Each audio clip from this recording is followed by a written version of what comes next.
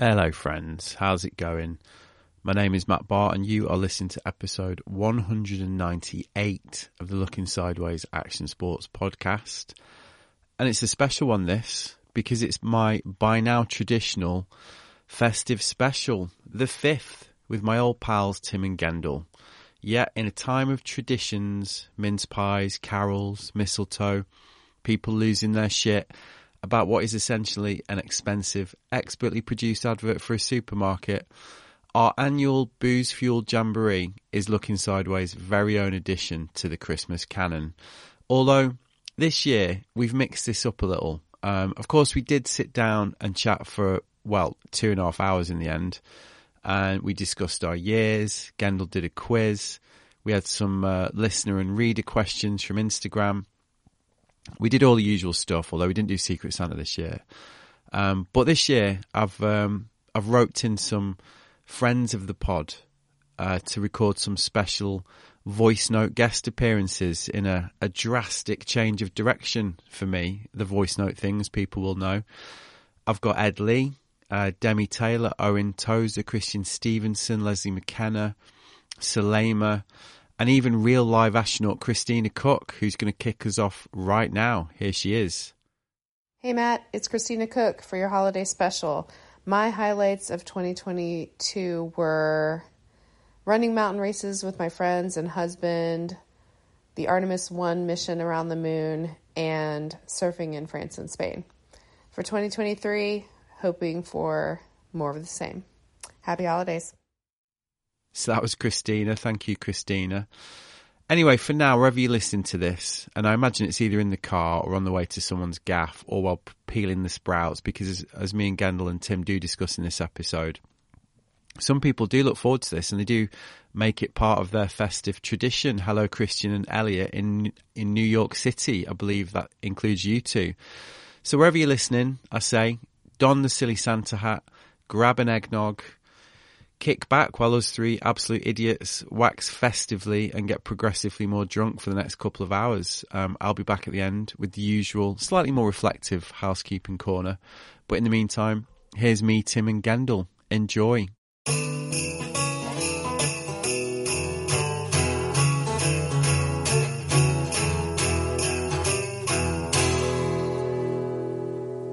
Lads, Merry Christmas. Merry Christmas. I'm on the stubbies. I'm on the stubbies. I've just come back from France. I did bring a crate of Twisties, Kronenbergs. Nice. Is that a real one then, not an alcohol-free? I know this is real. Yeah. And are we still worried about, like, remember when as a kid when you used to go over to France with your mum and dad and they'd like be nervously, because my mum and dad used to smoke the embassy #1, so they'd bring back a job load duty free, and I could always remember them like trying to calculate how much they were allowed, and then I think that just got entrenched in me as a kid that whenever I came back through duty free and I'd buy a beer or something, I'd always, am I allowed to bring this much? Can you bring as much as you want? No, you can't. We were on the ferry back, and I'm assuming it's a Brexit thing, but it was like you're only allowed one packet of fags now. But we got checked for immigrants. Like, did you? We did that. We did as well. We were in the van, and Aleem actually said, she was like, because we were like carting a load of furniture over there, and in the back we had like something that basically looked like a rolled up human. And she was like, I think we better sort that out. And I was like, come on, as if, sure enough, like they were very friendly. They were like, come on, got anyone in there? We need to have a look. What? And they unrolled the thing? Nah, they could tell it was a load of cushions. Yeah. Did we ever tell the story of when Gendel did a bit of people smuggling? Is this the one when you went to Verbier with Jono? That's a good story, actually. Right, I'm just going to put a quick disclaimer at the beginning of this podcast. We haven't got a fucking clue what stories we've repeated. We're on year 5, so I'm pretty sure we've repeated loads of them. So you just have to take it as part of the tradition. If we go again, I'm not going to mention my plan to do Looking Sideways live again, because that ain't going to happen. Why not? Because last year you were like, yeah, you said that last 2 years, Matt. Do you know what's funny? We've had a message this week about potentially doing a Looking Sideways live with our famous first words. So we can fill you in on that later on. So actually, Looking Sideways live is already being mentioned by other people, by yourself. Believe you or not. Wow, that is exciting. Matty. That is exciting. So we're gonna read some voice notes out from friends of the pod, friends of the show, and friends of us three. But before we do that, Gendel, come on, give us a Verbier story, because it is a good one. This I seem to remember you and John were in Chamonix, and you went to Verbier, right? We went to our friend John O'Verity, obviously. Went to Chamonix, and we wanted a night out in Verbier. There was something going on, so we wanted a night out in Verbier, but we didn't have our passports because we'd sent them back. We were going to Russia. We were going to one of our trips with you. I can't remember probably that Russia trip, wasn't it? I think it was the Russia one. We had to send our passports off to get visas and stuff. So we didn't have passports, and John went, "Oh no! Like there's a crossing. There's a crossing where there's never anyone there, and you just drive straight through. It's not the Martigny one, isn't it? Yeah, off the back of the tour. Yeah. I think it's the Martigny one. So he was like, "Yeah, it's not even a thing. Like it's fine. It's just drive over." So we did that on the way over, and I got in. I was like, "Shall I get in the?" No, Jono must have had his passport, I guess, because he was driving. I guess it was just me. Maybe I remember you. Because I came to Russia. Jono didn't, so that was it. Yeah, that was it. Yeah. So he would have had it. I was like, I swear he didn't come to Russia. No, he didn't. He didn't. You're right. As if I'd invite that fucker to Russia. So he would have had his. So as we drove over, we went through the first time. Like that one, Tim. I like that one. And it was when Jono had his van. So as we were approaching the border, he was like, not that he was obsessed with that fucking van or anything. No. Mate, don't even bring it up. My name's on the side of that van. Yeah. And he goes, just get in the back of the van just in case someone's there. There probably won't be, but just get in the back. So I got in the back. There was no one there. We just drove straight through. Went out in Verbier. Had a really good night. Next day, driving back, coming up to the... Hang on. How much of a good night did you have? It was lively. Well, we were hungover, like really hungover the next day. I remember that because he went, "Oh, here comes the crossing. You may as well get in the back." Like that seemed like an effort getting in the back of the van. And I was like, "All right, I'll get in the back. There'll be no one there." And then as we drove up, I felt the car slowing down, the van slowing down, and I was like, "What's he stopping for? Is there someone there?" It must be near the border. No, but honestly, the day before we literally just drove through it. We didn't even stop. Yeah, and like it was that, it's in the middle of the woods type thing. And then the car stopped, and I heard a guy go, "Oh, passport." I'm going to do a bad accent now. French accent. It was like, "Oh, no French people listen to this. You're fine." Yeah, and he goes, and I heard him go, "Passport," and Johnny gave it, and he went, "What's in the back?" But in French, because Johnny was talking in French, and then he said, "What's avec in le back?" What it was the undercover policeman from Hello. Yeah, exactly. And then he went, and Jono went, "Oh, snowboard, skateboard, BMX," just like reeling off things. I was like, "He's talking about stuff in the back." And then he went, and then I heard him go, open up. And then I was like lying under a surfboard or something. Like by that point, I was like shuffled myself under a surfboard. So you did actually hide. You were like, fuck, I better hide here. Well, because I was like, shall I just say something? But Jono obviously hadn't said anything. Wow, that's a proper stick or twist, that, isn't it? Because if you get, you're like, fuck, I need to hide. But then if you get caught, it's like you're hiding from the customs. Yeah. Because I was like, well, Jono's going for it. I can't just like say something now. And so I like shuffled under this surfboard, and then I suddenly heard the van open, and it was at night, so I was like, it's pretty dark in here. It was night, but as he opened it, like I felt these beams of light like come into the van, and like shuffled my feet together, and I was like, and then Jono kind of like shook the surfboard. He went, "See ya, surfboard," and he shook it, and it like shook above my head, above my face, and I was lying there like that, and the guy just went, "Okay, c'est bon, go," and he shut the thing. Oh my God, the van. And my flipping heart. I'd have been having kittens. It was the dumbest thing ever. That is one of them, isn't it? Where suddenly you're like, oh, I'm one step away from seriously getting in trouble. Like from a couple of like fuck-witted decisions. Yeah. Basically. Yeah. This is just it was stupid. And then we drove around the corner and got out and had a hug, and our adrenaline was flying, and we were like back hangover gone. Like, whoa. Yeah. No, I remember. Absolute idiots. I remember the van.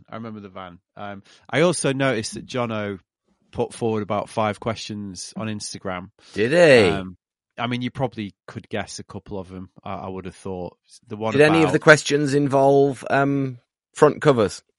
Yeah, I mean that's a bit of it. Let's just leave them out. Let's just leave them out to annoy him. So I left most of them out. But I did get quite a lot of questions actually. So I reckon we can start with an easy one. You're trying to say we're quite popular? I was amazed.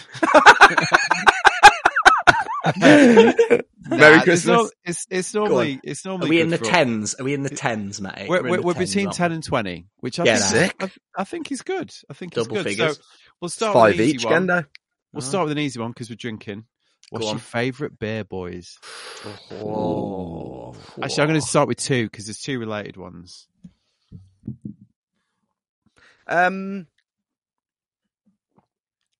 Lager, sometimes cider. Lager. I like both kinds. I do like. Oh, I mate, do like about Elvis 20 juice. questions to get through. Sorry, Brewdog Elvis juice. Love it. That'll do. Gendo. I'm a bit obvious. I quite like a punk IPA, to be honest. But I also like a neck oil at the moment. Nice. Ooh. Do you like a neck oil? Camden Hells. And it is Guinness season. I'm on the Munich Hells, which is good. Is that a Pilsner? Yeah, it's like proper Munich lager, like German. How strong are we talking, Matty? Yeah, it is a 5, which, normally I like a thinking pint, like a 3.8. So we're going to be talking about podcast live in a few hours then. Yeah. So next show I'm going to do Looking Sideways Live, boys. Yeah. All right. Next question. What's your first drink on Christmas morning? This was another listener question. It's more recently for us in our house. It is the Bucks Fizz. We've been doing it. Lucy loves it, so we've been a bit of champagne and some fresh orange juice. Yeah, good. That was always the thing at home with my parents. Yeah, Bucks Fizz as well. A bit boring, but that would be the one. And then if not, just wait till lunch and have a little beer, probably. Yeah, and then a coffee. Have to have a coffee. I mean, I'm drinking tea before I drink anything, but it would. Does that count? I'd have a cup of tea probably first before the Bucks Fizz. But just straight onto the Bucks Fizz. We are straight out of bed. There you go. All right, I'm going to play the first voice note. Okay, this is from Ed Lee. So, just do not know what to expect with this. Who is in my phone? Who's it still in my phone as Satan? So here we go. Happy Christmas, boys. Tim, Gent, Matty. Hope you're all good. I imagine you're a couple of Guinnesses or beers. You still doing the shots on that podcast? Well, I hope you're enjoying yourselves. So, highlights of 2022. Professional and personal, I'm going to go with. Professional, I think it's got to be commentating with Timo on the Olympics in Beijing. What a treat that is. We get to watch a sport we love with one of your best mates. I always liken it to being in the pub without beer. So much fun. We did it through the night. They were long, long nights.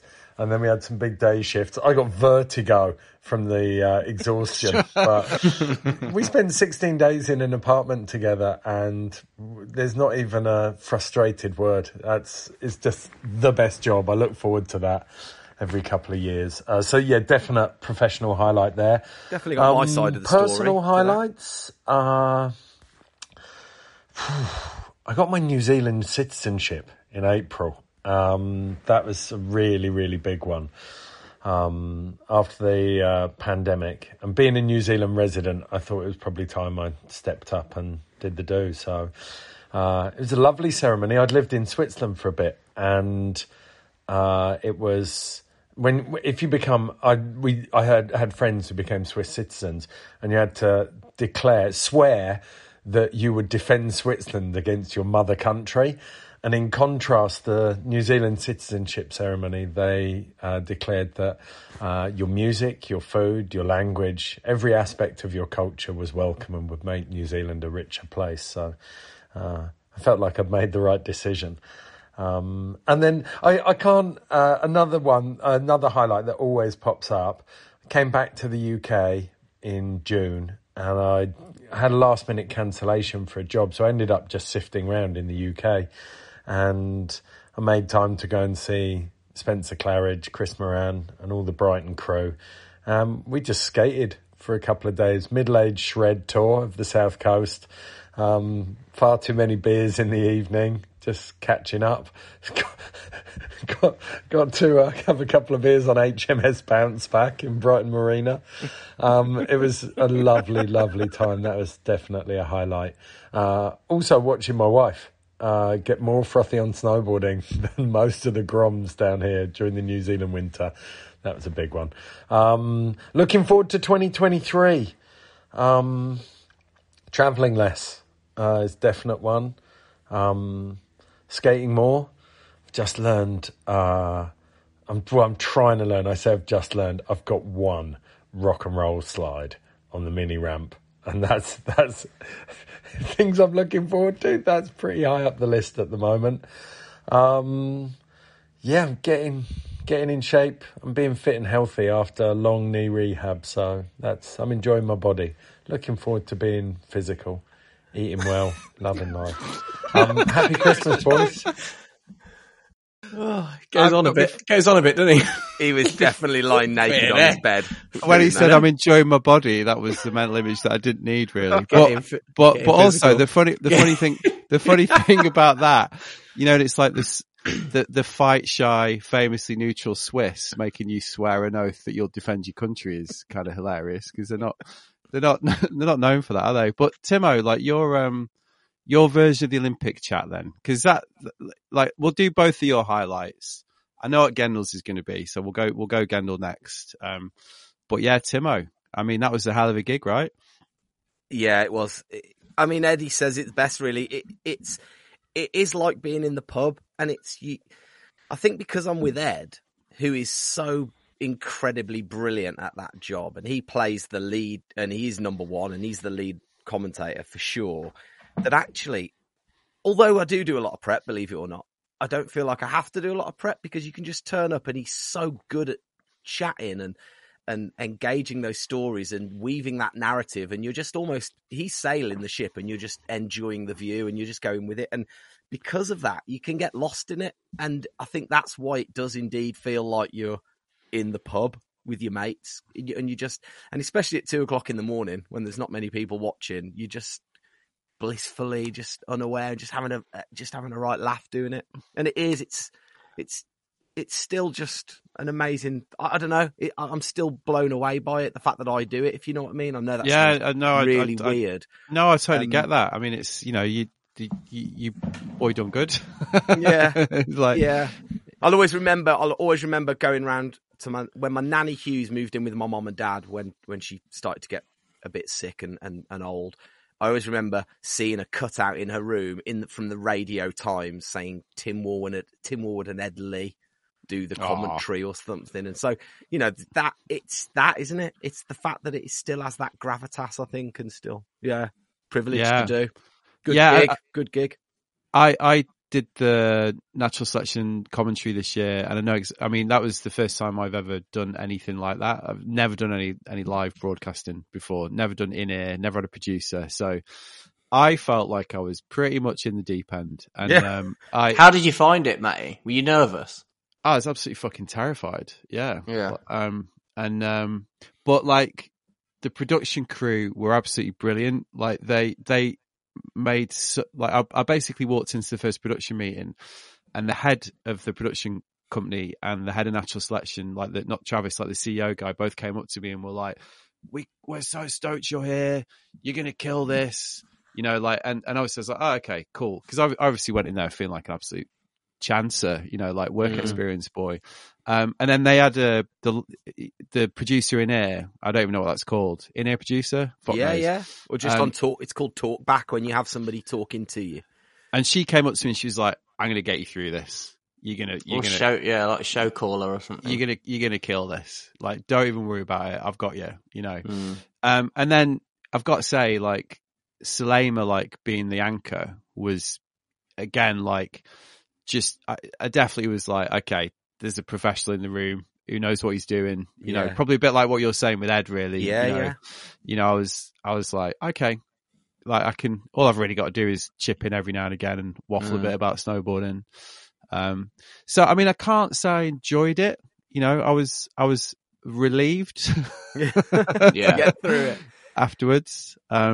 And I think that's the beauty of it is, actually when it is something that you love and something like the natural selection tour is, as a fan of snowboarding, it's what you want to enjoy it. You want to sit back, and the same with kind of the Olympics in a way, really, is I want to be able to enjoy it. And sometimes, and I'll be honest with you, at times during the finals when it's firing along and you're constantly, you're second guessing yourself and you're like, was that the right call? Did I say the right thing? Have I sat on the fence too much? Have I given a good balanced opinion there that you can't enjoy it? It is a bit of a weird one. The trick calling must be a nightmare. I mean, the good thing about natural selection is the most rotation I did was a cab 9. Yeah.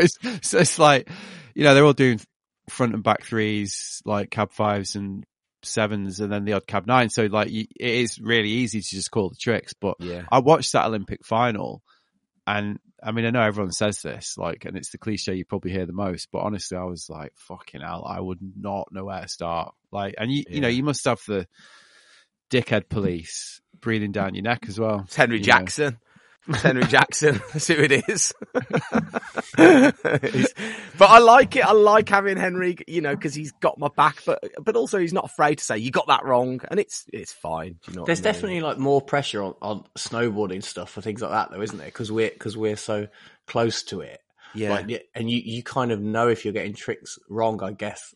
Like, and you think, and that there's more people that like mates watching it and stuff. Yeah, exactly. Like when we've done, because a lot of time, totally. Tim, when we've done, if me and Timo have done like another Red Bull event for another sport that we're not linked to, we're generally brought in as the kind of, not the experts at all, like just to kind of host stuff, or if it's a live event, just to be the kind of voice of talking to the crowds and getting things going. And then you've got an expert with you, and that's like, which is like different kind of pressure, I guess, because you've got to like host and be the kind of main thing, haven't you? But you don't worry about getting the nitty gritty right, because that's what I always say is like, I'm not an expert. I can't be that person for a lot of these sports, but as long as you've got someone there to ask questions, and then as long as you make that clear from the start, it's like no pressure then.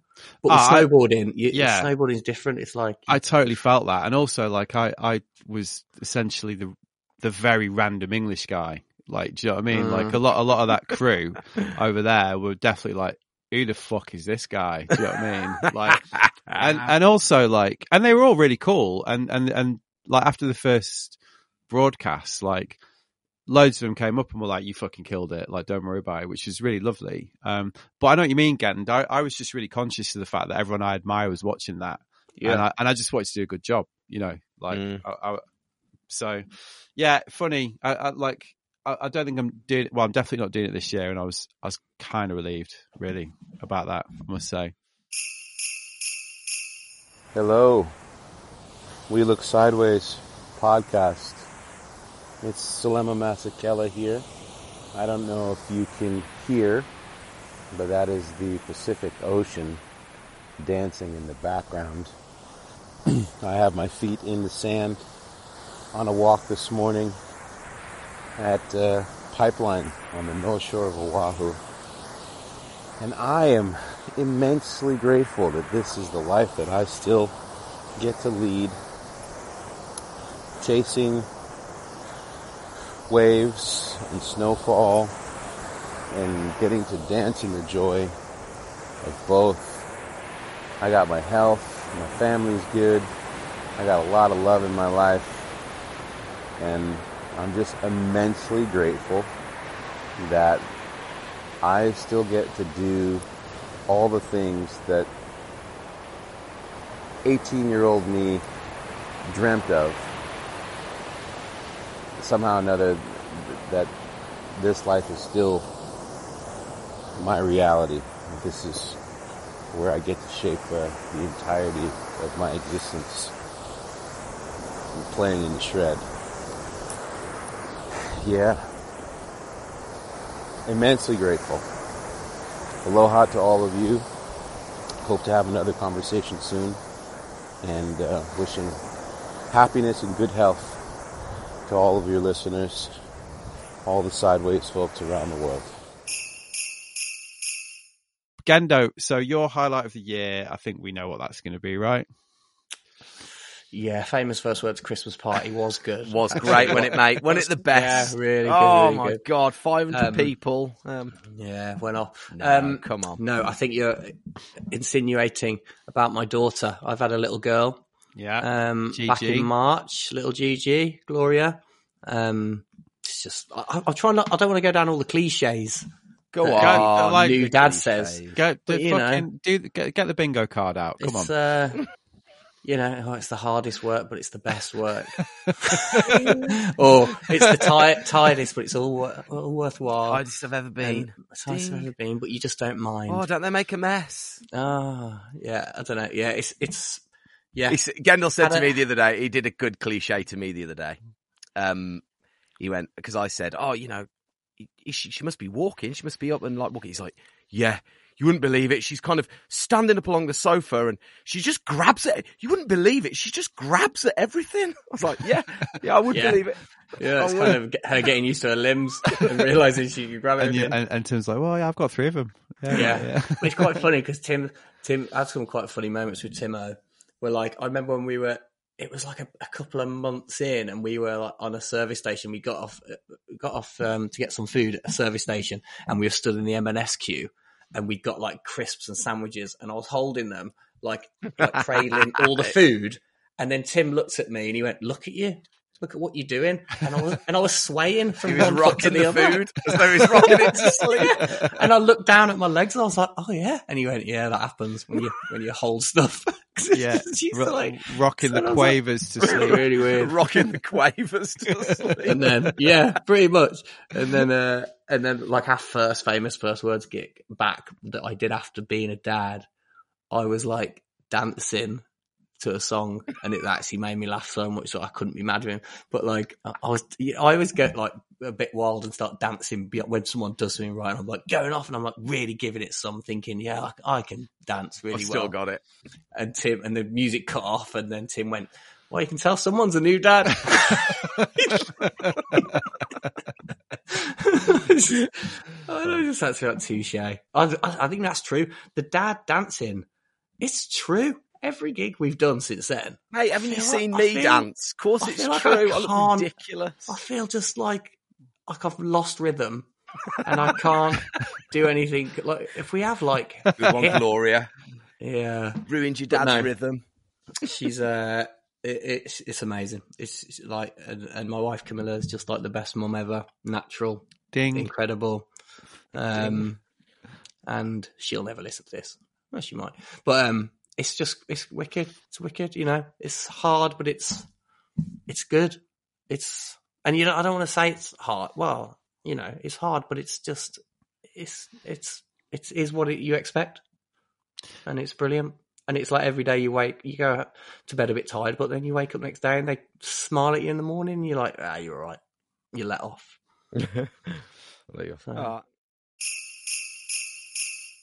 Matt Barr, Tozer here, with a rare as rocking horse shit voice note. My first and last of the year. So, 2022 in review. I won't focus on low points because it's Christmas. Suffice to say that creative life is generally punctuated by interactions with absolute whoppers, and this has been a particularly vintage year. Luckily for me, I have the absolute joy of our new baby Coco to put any nonsense firmly into perspective. Something I'm sure Gendel can relate to at the moment. Yo, Gend! So highlights. Obviously, Coco trumps them all. She's ace. So's her mum. We've had a great year in that sense. Had my mind blown. So many parenthood cliches I'll skip. But asking you and Boog to be godparents was surprisingly emotional. Nobody told me that becoming a father would turn me into an even bigger drip, but there you go. I've had loads of great work this year, and I continue to fall back in love with photography. A few work highlights. Our trip to Jackson Hole for natural selection was amazing. The DB Hossegor trip was also amazing. I've had some vintage looking sideways Zoom portrait sessions, met some legends along the way. Sean Thompson, Stacey Peralta, holy shit. Yeah, so many good ones there. The James Joyner one was a highlight for me. That was epic. I've also worked with some great friends on some very cool projects this year, which is always a pleasure. Spending a whole year in Devon has been cool after years of living in London and Brighton. It's where I grew up, so it's great to be back. I've been surfing. Bantham, my local beach, has been firing this year, more than I remember as usual. I've succumbed to the mid-length crisis, and I couldn't be happier. It's all about the high-line, low-performance surfing for me these days. Poorly executed bottom turns and badly timed cutbacks. That's the order of the day. And to round it off, we've now got this amazing cafe and skate bowl at the top of the hill from the beach, set up by my dear friends Paddy and Jess, Ben and Agatha. It's called Outside, which can be very confusing when you're arranging to meet people there, but we're slowly getting used to that, and it's just so ace. So well done, you lot. I'm still mildly terrified of the coping in the deep end of that bowl, but I'm okay with that. It's a joy to skate. It's a joy to shoot too, so that's cool. Hopes for 2023. I hope we get to go to natural selection again.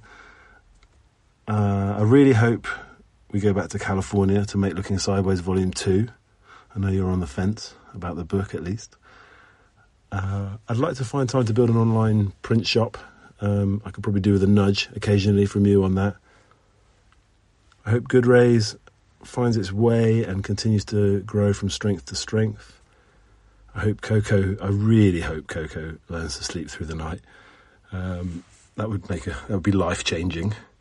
I'd like to spend more time hanging out with you, with my mates, with the sea, more time in the sea. I hope Putin's war in Ukraine ends. I hope the Tories fuck off for a very long time. I hope the NHS survives this administration, and I hope nurses and other key workers get their pay rise. They really deserve it. And I hope they sort out the cost of living crisis and the energy crisis, because it's absurd.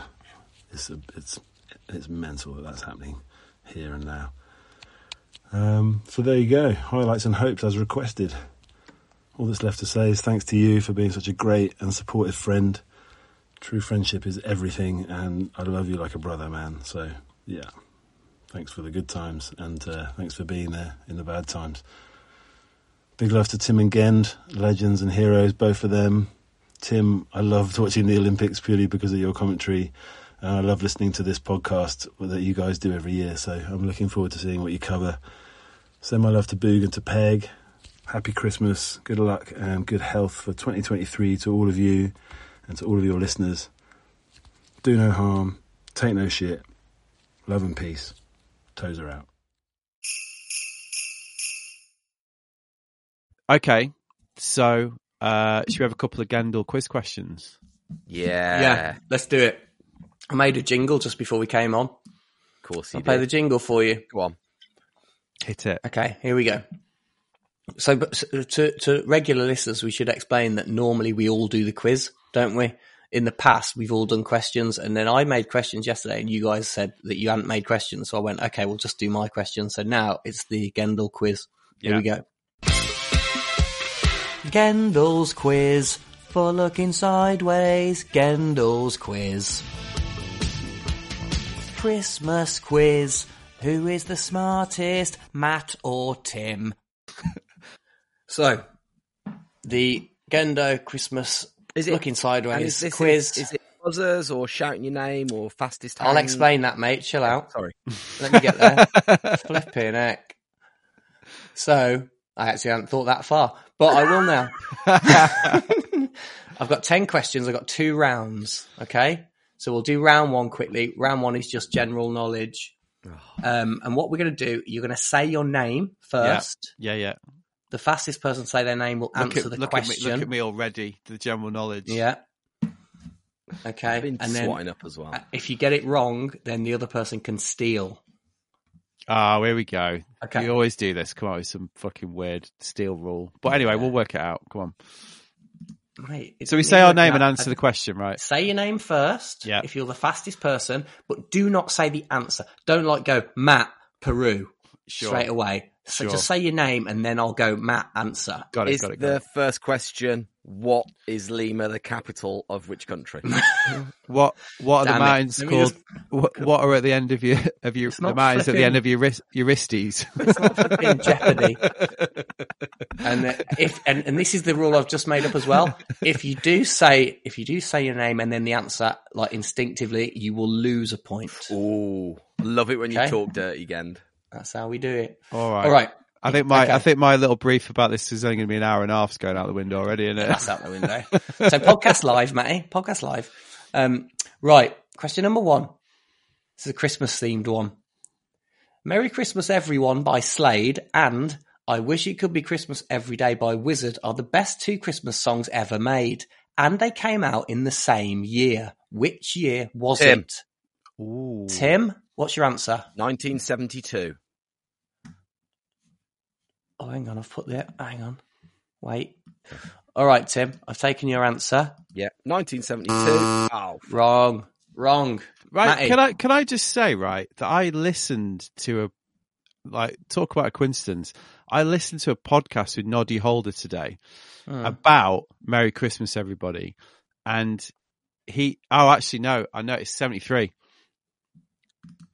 Correct. Matty steals the point. Because he said next year it is. Do you know what? For a bonus point, which one of those 2 songs got to number 1 and pipped the other one? Tim. Slade. Matt. Oh. Tim was first. Slade. Correct. Can I tell you my Noddy Holder story? Yes. Go on then. So my good friend, excuse me. So my good friend David Salt that I worked with at Free Radio, when he was a junior, he now runs Greatest Hits Radio across the UK and he was running Free Radio. He's the content director. But when he was a lowly studio producer, when he was 16, he was in one day and he was playing out some of the pre-recorded shows. He was playing them out to the good people of the West Midlands. And his boss said, Noddy Holder's coming in because he's going to record some bits. I've left the list of things I've left the things I want him to say. Can you just record him? So Noddy Holder came in. So what they wanted Noddy Holder to do, they wanted Noddy Holder to come in and go, It's Christmas. It's Christmas! Free radio, right? So Noddy Holder gets in there, he hands in the script, says, can you just read this? And Noddy Holder goes, I can't do that. And Salty's like, what? He's like, I can't do that. I'm under contract with whoever it is, or EMI, or whoever the music people. Yeah, it's publishing, right? It's publishing rights. I can't say it.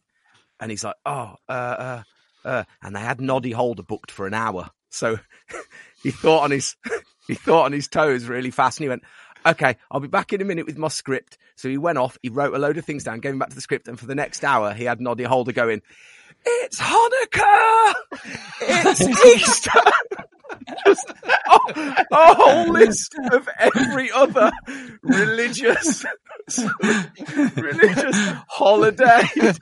Wow. It's bank holiday. Wow, it's Jubilee. It's playing tubes. Wow. For the next year on Free Radio West Midlands, Noddy Holder, when it was bonfire night, Noddy Holder would shout, it's bonfire night. Wow, that is, I tell you what though, that is like some fucking quick thinking, isn't it? Like, Mate. you know, Yeah. like, and he said on the podcast today, Noddy Holder, that he gets it like 50 times a day anyway. Like the question, one of the questions is obviously like, how many times a day do people shout it's Christmas at you? And he was like, in December, it is literally 50 times a day. Is it? Did he talk about the royalties? Because I Googled it yesterday.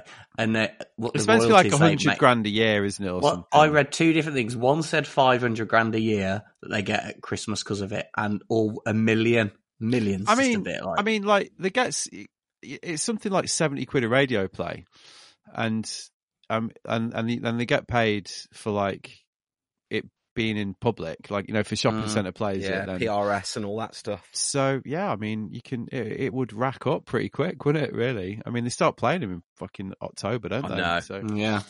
oh, that's a problem, innit, for us middle-aged people. All right, let's have another one. Anyway, Again. the quick quiz isn't going very quick. That's question 1. Right. Question number 2. What is the most popular colour in the world in 2022? Matt, Go for it. purple. Tim, would you like to try and steal? Yeah, go for it. I'm going to go with white. Incorrect. The answer is blue. Oh. It's my Question favourite number colour. 3. I think you threw me with the 2022 bit as if that was going to Why? have some significance. So Well, because they do this poll every year, so I can't just say what's the most popular colour because it changes every year. okay, my bad. Can I just say something? White has still got about 10 days left to pull it back. Yeah, it's not happening, mate. It's not happening. I did that question to Camilla earlier, and she said green, and I went, no, it's blue, and she went, why? And I was like, I haven't got an answer. I mean, that's a good I haven't got an that's a answer. good question, though, isn't it? I don't know the details. Right, question number 3. This is me saying Merry Christmas in a foreign language, but what language is it? Prestige Kastagen. Tim, Go on. Norwegian. No, Matt. Prestige Kastagen. You said it with a German accent. Swedish. Swedish. Is that your final answer? Yeah. Wrong. I'll let you have a guess each again. I'll say it again. I'm trying not to do it with an accent, but it's hard not to. Do it in the accent of the country. No, because it would give it away big time. Go on. I tell you what, I'll do. Okay, do you want me to do it in the accent? Yeah, Is go it, on. as good as your, is it as good as your French accent? Probably not. Okay, I'll in try and fact, do it in the accent. I know what you're about to do. I can tell by your laugh No. you're about to do it in Russian. No, I'm not. Go on. Go on. Prestige Kastagen.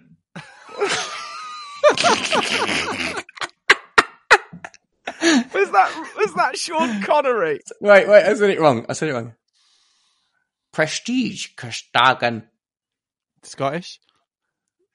Because it sounded like Sean and Connery, Matty, you said the answer without saying your name, so you're minus a point back to Sorry, zero. it's the old non-thinking lager kicking in. The Munich. Tim, would you like to still have one more guess? Yes, that of course, as we all know, is Prestige Geschlagen is Latvian. Kastagen.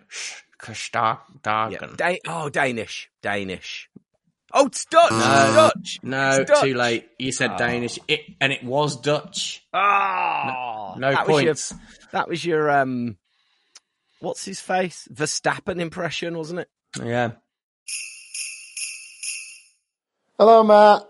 So a highlight for me of 2022 is the re-emergence, at least as far as the mainstream media narrative is concerned, of the strength and centrality of the trade union movement. Not just Mick Lynch and Eddie Dempsey in the RMT, but just the kind of collective realisation that people seem to have of, to paraphrase it, well, fuck this, I'm not having this, I've got some power.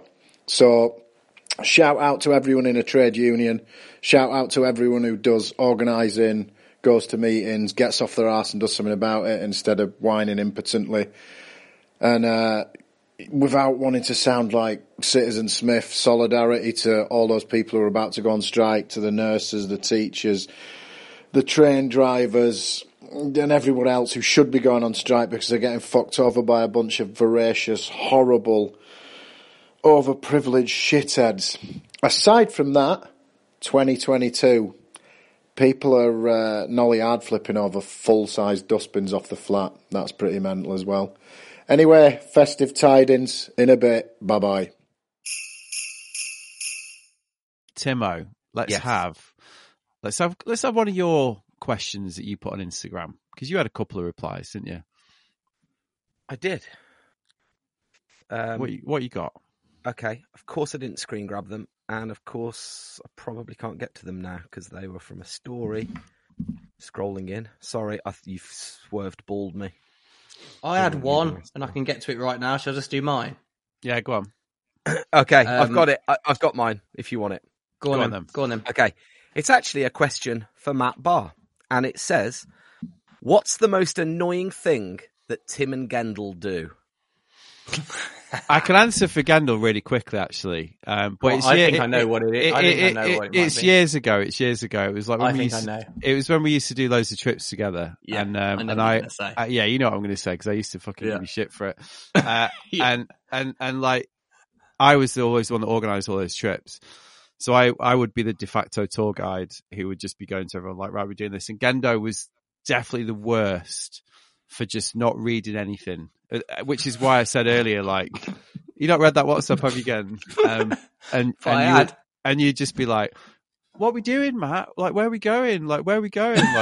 Like, you know, I remember being in like Tokyo Station, like fucking board bags everywhere, stressed, and you being like, what are we doing, Matty? What are we doing? And I was like, Gendel, read the fucking emails. So that used to annoy me.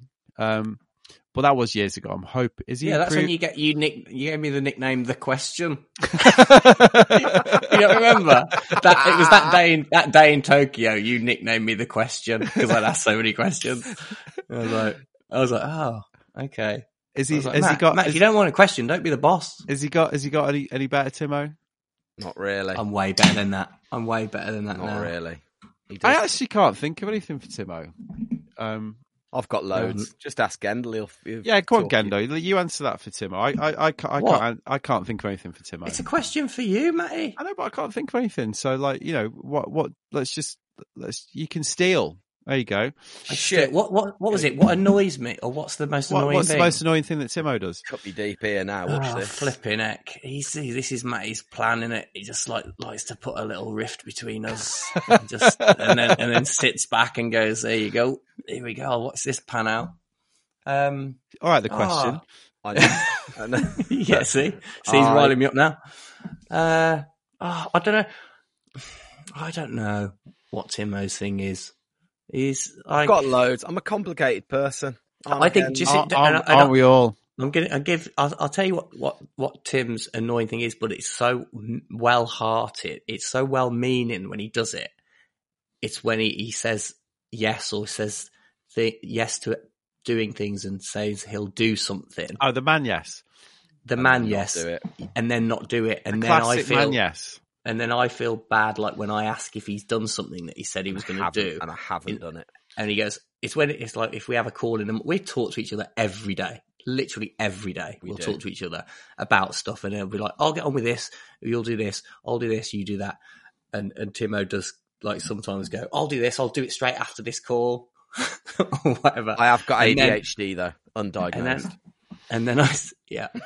Oh, that's not actually like a man yes though, is it? That's a bit different. Like, you know, the man yes is the classic, like, should we go for a pint on Saturday? And then like, yeah. And then like, no, it's not that because the thing, and this is why I'm giving him the benefit of that. That's and not, you can't get annoyed because I know when he says it, he means it. He deeply means it and he thinks he's going to do it. But I also know he's the man that gets distracted by everything in the world. Then there's every chance that when he gets off this call, he's a busy man. He'll have to do something else, and it might slip his mind. So then later in the day, if I ask him if he's done something, I feel bad for asking because if he hasn't done it, I'm bad for this. So it's kind of like it's just fine. I'm just kind of like I just accept it. And it's been 20 years. I mean, he's used to it by now. Well, that's it. I kind of know, and like I kind of like. But isn't it good when I do it? That's when exactly. keeps you hungry, doesn't it? That because occasionally when I do it again, you're like, "Oh, that's really good. He's actually done it." Keeps you on my toes, and he does do it very often. It's not that he doesn't ever do it. I was unfair there because the man yes is just the saying yes to something you've got no intention of doing, isn't it? No, he doesn't do that. He doesn't do that. And he's got every intention of doing it. Yeah, I've got a mate who's shocking for that. Like, who I've tried to have a pint with now probably about 10 times this year. Lad who lives in Brighton. And I actually called him out the other day and was like, all right, man, come on. This is getting silly. You know, he's just like, yeah, let's do that. And then just obviously just saying it as something to say. We've all got him. We've all got him. All right. So, Timo, did you find your question? that was it. It was to you. Oh, yeah, Gendel, you found one. Oh, yeah. Then 5%ers going down well, Matty. Going down a butte. Cheers. Merry Christmas. I literally only got one because I'm not as popular as you two. And it's from a very close friend, Hershey Verity. And she said, well, her first question was, what's the biggest fight you ever had? And I said, who? Me and Tim, or a real fight with someone? And she said, you two between each other. Ooh, and then also, if you had to swap Tim for a new best friend, who would be the top 3 contenders? Now that just reeks of John O'Verity, that question. Jono's let's ignore that last bit because that is just so clearly Jono. But the first bit's good. But I think we've had this chat on the podcast before as well. I think we had this. I can't remember. We have like little like who can remember? I mean, yeah, I can't remember what has been talked about. We just have little married couple spats, don't we, every now and then, and like never anything that's like. We had one the other day. I was literally 3 days ago. I was in Scotland, and they're about every 6 or 8 weeks. It's kind of. It builds up to a head and then it's just enough and then it explodes and then we speak on the phone a couple of days later and I say, look, I felt like this. And he said, yeah, well, I felt like this. And we do it. And then we just make up and it's fine. And it's done. It's done and you kind of need it because it's just life, isn't it? And when you're with someone, like Gen says, we literally speak every day. When you're with someone. When you're with someone. Did I really say that then? When you're in a relationship for life. But it's like we're best mates. Like we're saved. I think we've said this before. We're saved as best mates in each other's phones. So when like we'll email people and we're copied in. If we're speaking to clients or whatever, and they'll go, "Oh, that's so sweet that his name comes up as best mate in the email thread." It's quite embarrassing at the same time, but yeah, we need to change that. That is sweet. Sweet. We are best mates, but it's also really hard because we're best mates and we work together all the time, and it's a real difficult balance to try and remember that you're best mates and not just, every time you phone, it's like, oh, did you do this? And what did that? And what's happening with that gig? And blah, blah, blah. Rather than, oh man, how are you? How's Gloria? How's the kids? That kind of thing. And you've got to, but we had one the other day when I was sorry, mate. I was just going to say when I'd had a long day. I was in Scotland. I went snowboarding in Scotland. It was rad, but it was really tiring, real super long day. And we had something going on. And he texted me, he's like, have you done this? And I just texted him, I'm so tired, I cannot handle this right now. And he texted me back, I'm so sorry you're tired, but... that does sound like... That is like the danger. That's the danger of WhatsApp. There's no way I wrote it in that tone. No, I know. That's how you took it. That's how I took it, but he totally didn't mean it like that. He was being sincere, but yeah. No, it's all good. We have big blowouts, but... I think never been fisticuffs, has it? Nah. It's because I've got these. You'd be on your back, mate. Whatever. I think as well, going back to the having a kid thing, like, I think that's changed me and you a bit as well, because I think before I had a baby, I was a bit more... Oh God, it's coming. Obviously, come on, you can say but it. I've been waiting for this. I think my brain brain would. would... For 12 years. Go on, you can say it, man. Go on, Kent. You don't know what I'm going to say. You were about to say, just say, I didn't really understand. Go on, you can do it. Okay, I didn't really understand. No, but that is what I'm getting at. But I think, like, yeah, to be honest, it's like things I would perhaps hang on to when things are like stressful between me and Tim, or work stuff or other things that I'm focusing on. They're just not as important now. And I'm a bit like, ding. It's like I kind of just go, I can see. We'll deal with that tomorrow, or we'll deal instead of when I'm a bit like, we need to sort this now, and it's a bit like, well, there's just not. Sometimes there's just too much going on, or like you've got other things you've got to do that day, and you get around to it. And I think that's made us kind of better this year in a way. Not that it was bad before, but I think it's like it's given us like a little bond, a bit more, as if we needed that. But all right. So this is from Christian Stevenson. What up, We Look Sideways? It is Christian Stevenson walking around, where are we, Greenwich Village, New York, and I come here every Christmas, and the one thing I listen to every Christmas is the We Look Sideways Woolward and Gendel podcast. Or is it Gendel and Woolward? I forget. Anyway, I don't even listen to podcasts, except for that one. That's it. Although my girlfriend recently got me into My Favorite Murders, and I'm pretty stoked on that one. But yeah, it's really just... the Gendel and Woolwood podcast because it's the best one ever. And all the other We Look Sideways ones. But I'm not going to blow up sunshine up y'all's ass because y'all know you're good. But damn, Woolwood and Gendel make me giggle. They're funny, but looks aren't everything. Anyway, I love you guys. Have a good one. Looking forward to tuning in this year. By the way, when you order a flat white in New York, you get like a latte, man. Everything's big. That's not a flat white. That's a latte. Y'all suck. Oh. I wonder to Greenwich Village every year for Christmas. He goes to stay with Elliot, doesn't he? So let's give a shout out to Christian and Elliot because Elliot. they I think they do listen to it every Christmas day, which is because Elliot usually messages me. So Merry Christmas, guys. Merry Christmas if that is happening. Quick shout out to Benoit at Red Bull, who's like a big wig events guy at Red Bull, because he told me the other day when I did an event with him that he listens to it every Christmas. This episode, it's like a tradition. I can't remember. I think he said Boxing Day, maybe.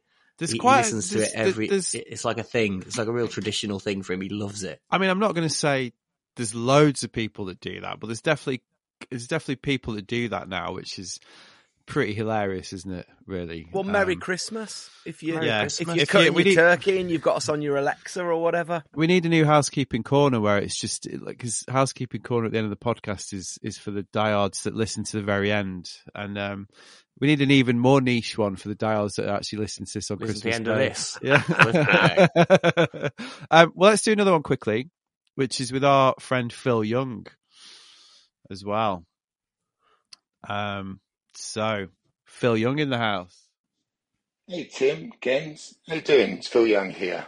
You can tell it's Christmas, can't you? You've got 2.5 hours of Midlands banter with you two. Hopefully it will be peppered with the usual anecdotes of shark diving in your Speedos, or isn't there one, Tim, when you were masturbating a crocodile? Or was that an alligator? I'm never too sure. Anyway, I hope you've had a good year. I've not seen both of you for quite a while. Again, I think we saw each other. Didn't we go out for dinner in Dalston with Ed Lee after the Winter Olympics, after he's done his team? We went to the meatiest restaurant in the whole of East London. And as you know, well, maybe you don't. Clearly you didn't, because I'm a vegetarian now.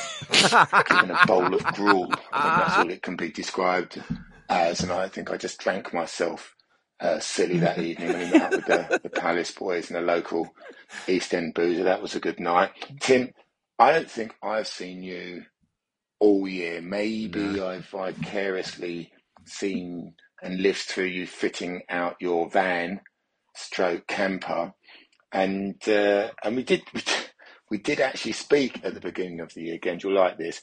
I'd gone on holiday to Thailand with my son I normally go away for Christmas, so to Southeast Asia, duck out of London living. So we went to Asia for like 2.5 weeks, just me and Quincy, and I'd scheduled it so I could be back on a particular day so that I could be in the UK for 3 days, because I had this gig with Ski Sunday to do a feature on the environment in the Dolomites somewhere, and I was really hyped because I hadn't been skiing or snowboarding any time up until that season. I'd spent the last couple of months just working on the feature. I got back, I was running around getting the PCR test or Fit to Fly certification, trying to dig out all my old snowboard kit and wondering what it's like. Have I got this? Have I got that? Where are my goggles? All that kind of business. Managed to sort it out. It was a bit of a drama. Managed to sort it out. Taking a nice, relaxing bath. Being very proud of myself. Booked a taxi because I was going to be leaving early to go to the airport. Sitting in the bath, thinking it was, easy street from here on in, to get a call from the producer to say, "Oh, Phil, I've got some good news and some bad news about this shoot." I was like, "All right, hit me with the bad news." He said, "Well, we know I told you it was 3 days you needed to be in the UK before you can go to Italy. It transpires it's not 3 days, it's a week. So we can't go tomorrow. You can't go on this site and do this feature tomorrow. Sorry about that. And I said, okay, what's the good news? Thinking, of course, in my stupid naivety, that he would bump the show back a few days so that I could go. But no, he says the good news is, Phil, is that I've spoken to Tim Woolworth and he would be happy to do it. He'd be happy to go in your place. I've got to be honest, I wasn't so happy about that. It did kind of sour my evening a little bit. But to be fair, Tim, you did give me a call later on that evening and said, hey, look, I know it's all a little bit shit, but do you mind if I do this job instead of you? And I said, of course, Tim, no one else I'd rather it would go to through gritted teeth. To which you replied, yes, well, great, well, I've already accepted it. See you later. And can you send me the scripts? Nice one. But to be fair, I did see the show. It was great. Almost as good as if I'd done it myself. But I do look forward to seeing both of you early on in the new season. I hope you're both well and the family. Big love to everybody. Make this show a cracker. See you soon, guys. Bye-bye. Oh, cheers, Phil. Come on. Oh, I love Phil. That is how you do it, isn't it? That is how you do it. And what I love about that story is the picture of him in the bath. Yeah, Phil did all these calls. Like, and there's also that's the absolute truth. I mean, it was 6 o'clock on the Sunday night, and I was literally serving the dinner, and the phone rang, and it was the boss of Ski Sunday, and I thought, do you want to steal a job from Phil Young? Steal a job from Phil Young? And so I knew it was urgent or something going on, and he said, "Can you go to Italy tomorrow morning at 7 a.m. So that was it. It was that quick of a turnaround. So yeah. Oh, bless him. I love the delivery to Phil though. Do you want the bad news or the good news? It's like The Office. It's like some of you will lose your jobs. Good news is I'm getting promoted. Didn't need the good news, did he? Didn't need it. That is good. Okay, so I had another question from the listeners. Let's have a look. So, the best WhatsApp group you're part of? Oh, I'll tell you what, this is tough, isn't it, this? Because I've got to say, it's like, I mean, lately, let's be honest, the World Cup group has been pretty fantastic. With that was a good group.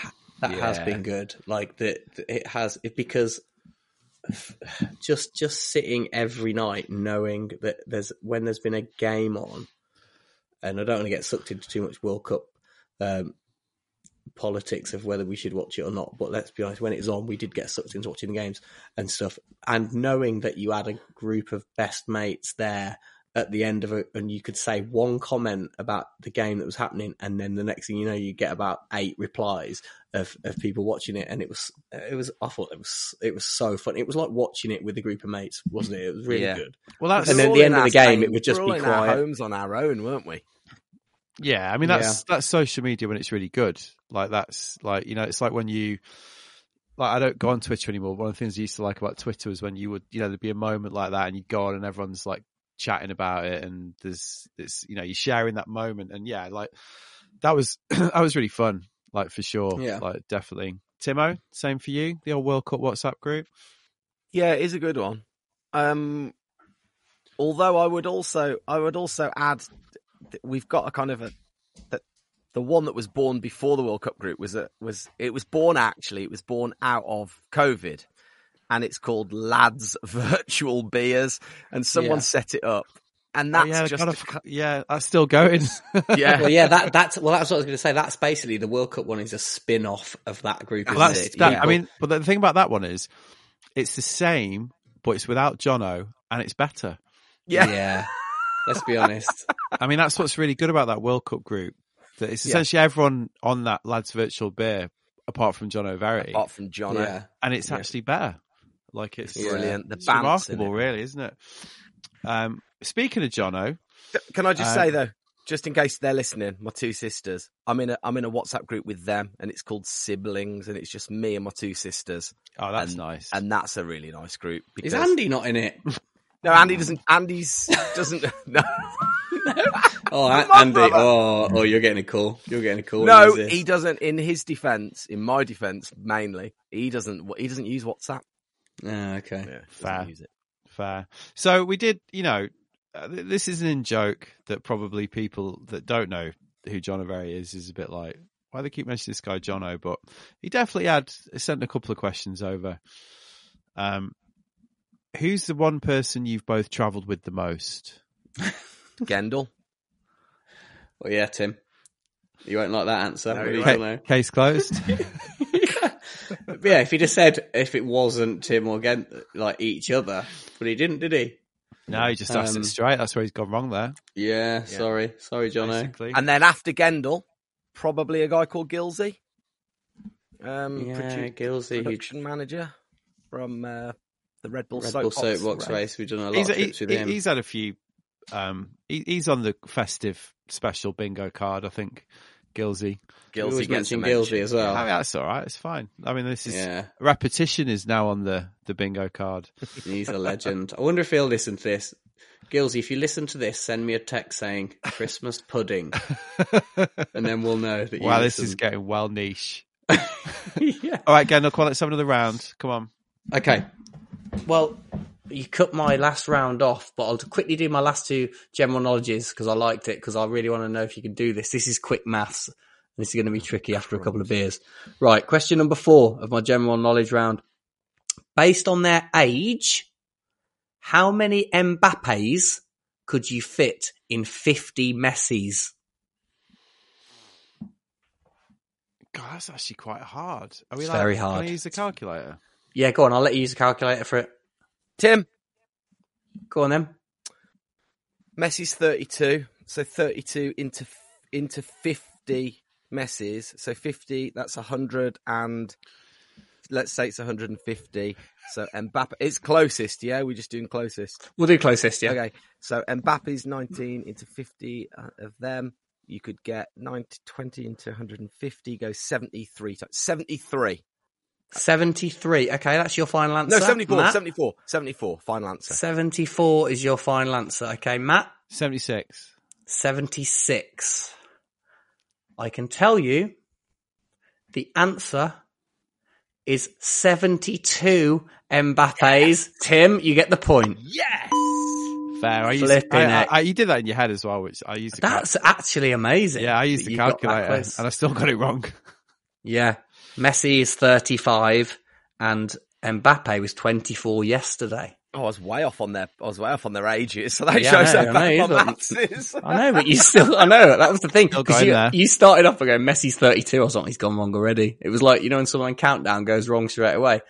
And then you kind of said something that was like close to the answer. That was a guess, wasn't it? All right, next one. How many after eights are there in a standard box? Oh, man. Matt.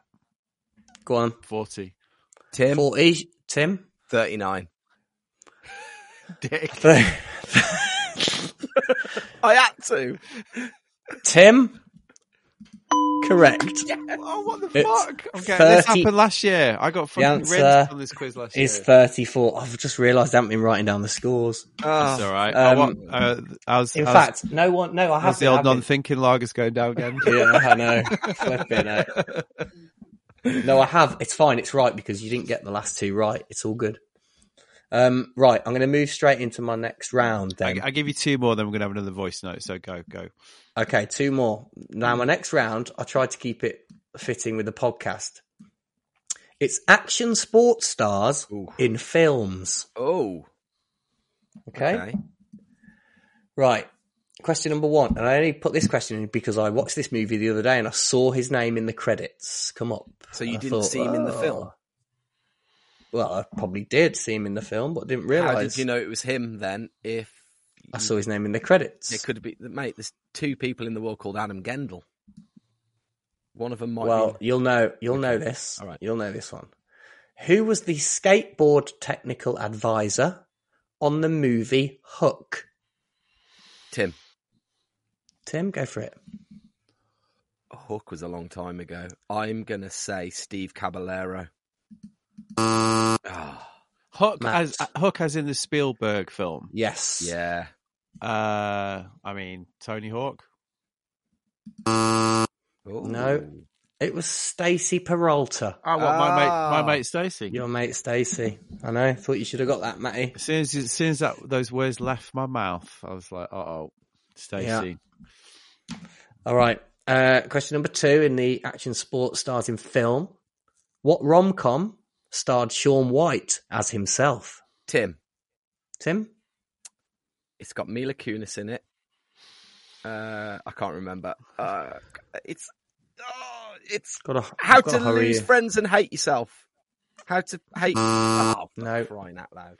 Matty? I've got no idea. I'll give you 10 seconds. Can I steal it back?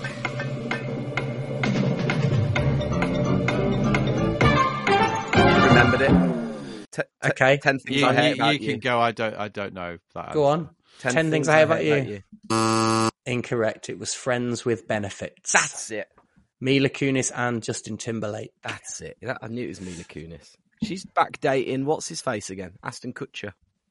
What a love story. They've been together for years. Have they? Yeah. I don't read much OK magazine anymore. Mm-hmm. Okay, question number 3 of 5. We'll save the last 2 for later. Okay. I'll do this one now. Which Red Bull athlete doubled Daniel Craig's James Bond and in which... Go on. Skyfall, Robbie Madison. I noticed there's not like any... Which novel? Hey, it's Gendo's quiz. It's Gendo's quiz. In 1638, the Pulitzer Prize. Right, that's it for now. We'll save the last 2 questions. They're not that good questions, to be honest, but we'll save them for later to break it up a bit, Matty. I'm going to ask another question, actually. I did say that I was going to do the old voice notes. We've got one off Leslie coming. But a question, which was a really good one, I thought, from Instagram. What do you do in surf snowboarding that gives you the same buzz? I mean, I'm not directly quoting it, but that was essentially the question. And you were both like, "Oh, that's a good question." It's a really good question. I don't know if it's the same. I don't know if it's the same buzz. That was the bit that got me because, like, at the moment, I'm just obsessed with playing football again. I've never been more in love with playing football at the moment.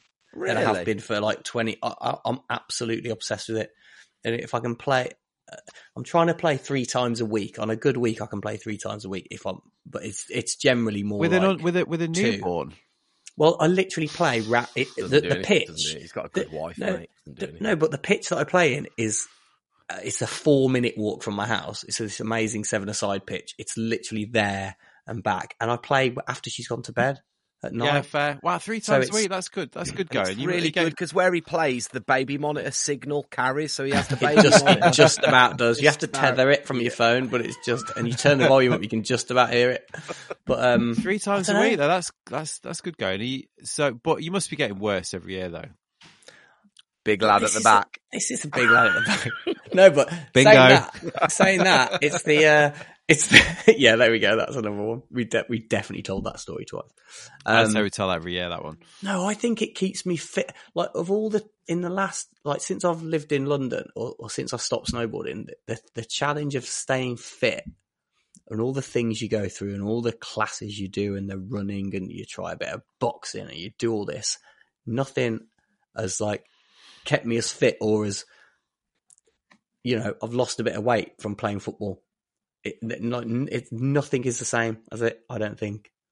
And it's like, and since I've had a baby, it's my social life as well. It's like, you know, that's when I kind of, we're not going out at the weekends. It's like, that's when I see some mates and I've made some really good friends from playing. So it's like, it's kind of a double whammy. So I'd say that gives me like the buzz. And I know it's not a board sport. It's not that. If I had to say board sport, it'd be surfing without a doubt. Obviously, because I love surfing at the moment. But yeah, I've been playing football again, and I'm the same. I love it. It's brilliant. Yeah, a lot of our lot round there have got into skating again. Like, and I've been skating a bit, but I mean, again, bingo cliche time, but it just fucking hurts, doesn't it? It really hurts when you fall over. You know, I'm definitely a dabbler. Like I've not skated all the way through. So like there's, and the group that I'm skating with, which is mutual friends of ours, that's definitely like a replacement for snowboarding. That's definitely like, okay, fuck, we live in Brighton. Like, what are we going to do? You know, we need to do something. And they're all like super into it. And a couple of them are getting really, really good. And I'm skating a little bit. I'm enjoying it, but definitely like, okay, need to. Like, I also had a couple of friends doing that have broken their hips, which is certainly, and then I had like a year off, you know, which is a bit alarming. So, been doing a bit of that personally. Football, again, surfing. Really, you know, we had a good surf at your birthday. Sunday. The anniversary. Sorry, mate. Yeah. No, that was ace. That surf. Flipping heck. That was. I think that's the best surf I've ever had in Croydon. You got the best wave I've ever seen you get that day. That was what I was getting to. You got an absolute banger. Like it was like the full like wave of the day, Steve. That was great. I was buzzing off that for days. That surf, I loved it. It was mega though. Whereas you, Timo, love surfing. Oh, can't get enough of that sport. But what about you, Timo? What's the snowboard? Well, I mean, you just had an amazing trip to Scotland, didn't you? Actually, snowboarding. So yeah, and so I'm going to say this is you'll laugh. Yes, snowboarding. I still it's incomparable, really. I don't get a buzz like it. I still get a real good buzz from it when I do it. I don't crave for it like I used to. But I still really, that first snow of the winter, first time you're in the mountains in the winter and you see the snow, I get that excitement from it. And I tried for the very first time split boarding, and I got myself a split board from the Snowboard Asylum off Jez Sladen, who's the big head honcho over there. And he, I think splitboarding, I'd always been a bit apprehensive because whenever you see someone do it, they're always like clunking and clicking the bits together and the bindings are off and they're pulling those really sticky things to stick them. And it looks like such a faff. And I've always been dead against faff. I don't need that in my life. I've got enough faff without adding extra faff. So when I found out I was going up there, and in fact, the funny thing was I was going up to Scotland to film for Ski Sunday. And as I'm driving up the motorway... Phil Young was meant to do it. Phil Young was supposed to do it. I made sure he got COVID, so he couldn't do it. And I spoke, actually, randomly, with Leslie McKenna, who's about to do the voice note shortly. And she said, oh, yeah, and blah, blah, blah. And you do know the resorts are closed. And I was like, what? She said, yeah, the resorts are closed, so... we'll just have to split board up or hike up to the top. So straight on the phone to Jess saying, this is literally M6 northbound, just passing Manchester. So hire a split board. And I get there and we go straight into filming. John O'Verity is filming. There, you'll like that mention. John O'Verity's filming. I go straight into it and he's like, right, and so just do the board. And without really thinking, I just started to disconnect the board, put the bindings into split board mode, put the skins on, and then before I knew it, I was just skiing up the mountain, and I had an epiphany. I had a moment where I was just like, "Wow, this is actually amazing!" And I was just going up the mountain, walking, just skinning my way up in the mountains, in the snow, in Scotland, and the serenity, and it was amazing. And I just had a proper moment, like, to the point where I got to the trees and everyone else had gone off and I was standing on my own. I was taking a few pictures because I couldn't believe how beautiful it was. And I got a bit emotional, got a bit teary, and I was like, this is a bit weird that I'm really loving something again as much as I really love snowboarding. Well, I went splitboarding with Leslie and Hannah and actually, Lauren didn't come because you were with Lauren as well, weren't you? Lauren was supposed to do a voice note, but kind of didn't get round to it, Anyway, don't worry about that, Lauren. Hi, Lauren. That we went up in the beginning of April, Aviemore, and I imagine we did the same thing that you did, car park, just straight up the middle, But we did it on like literally there was one patch of snow, and that was still probably the best laugh I had all last season. They've got such a brilliant scene up there, haven't they? Mm. And Leslie and Ewan and Lauren and Hannah and all that crew, they're a great advert for British snowboarding, aren't they? And like what a scene they've created up there. It kind of, I didn't even have good snow really. But when I saw the footage of you lot doing it for Ski Sunday, I was like, a bit of an advert for kind of moving up there, isn't it? That, you're like, wow, that in Britain, like, why not?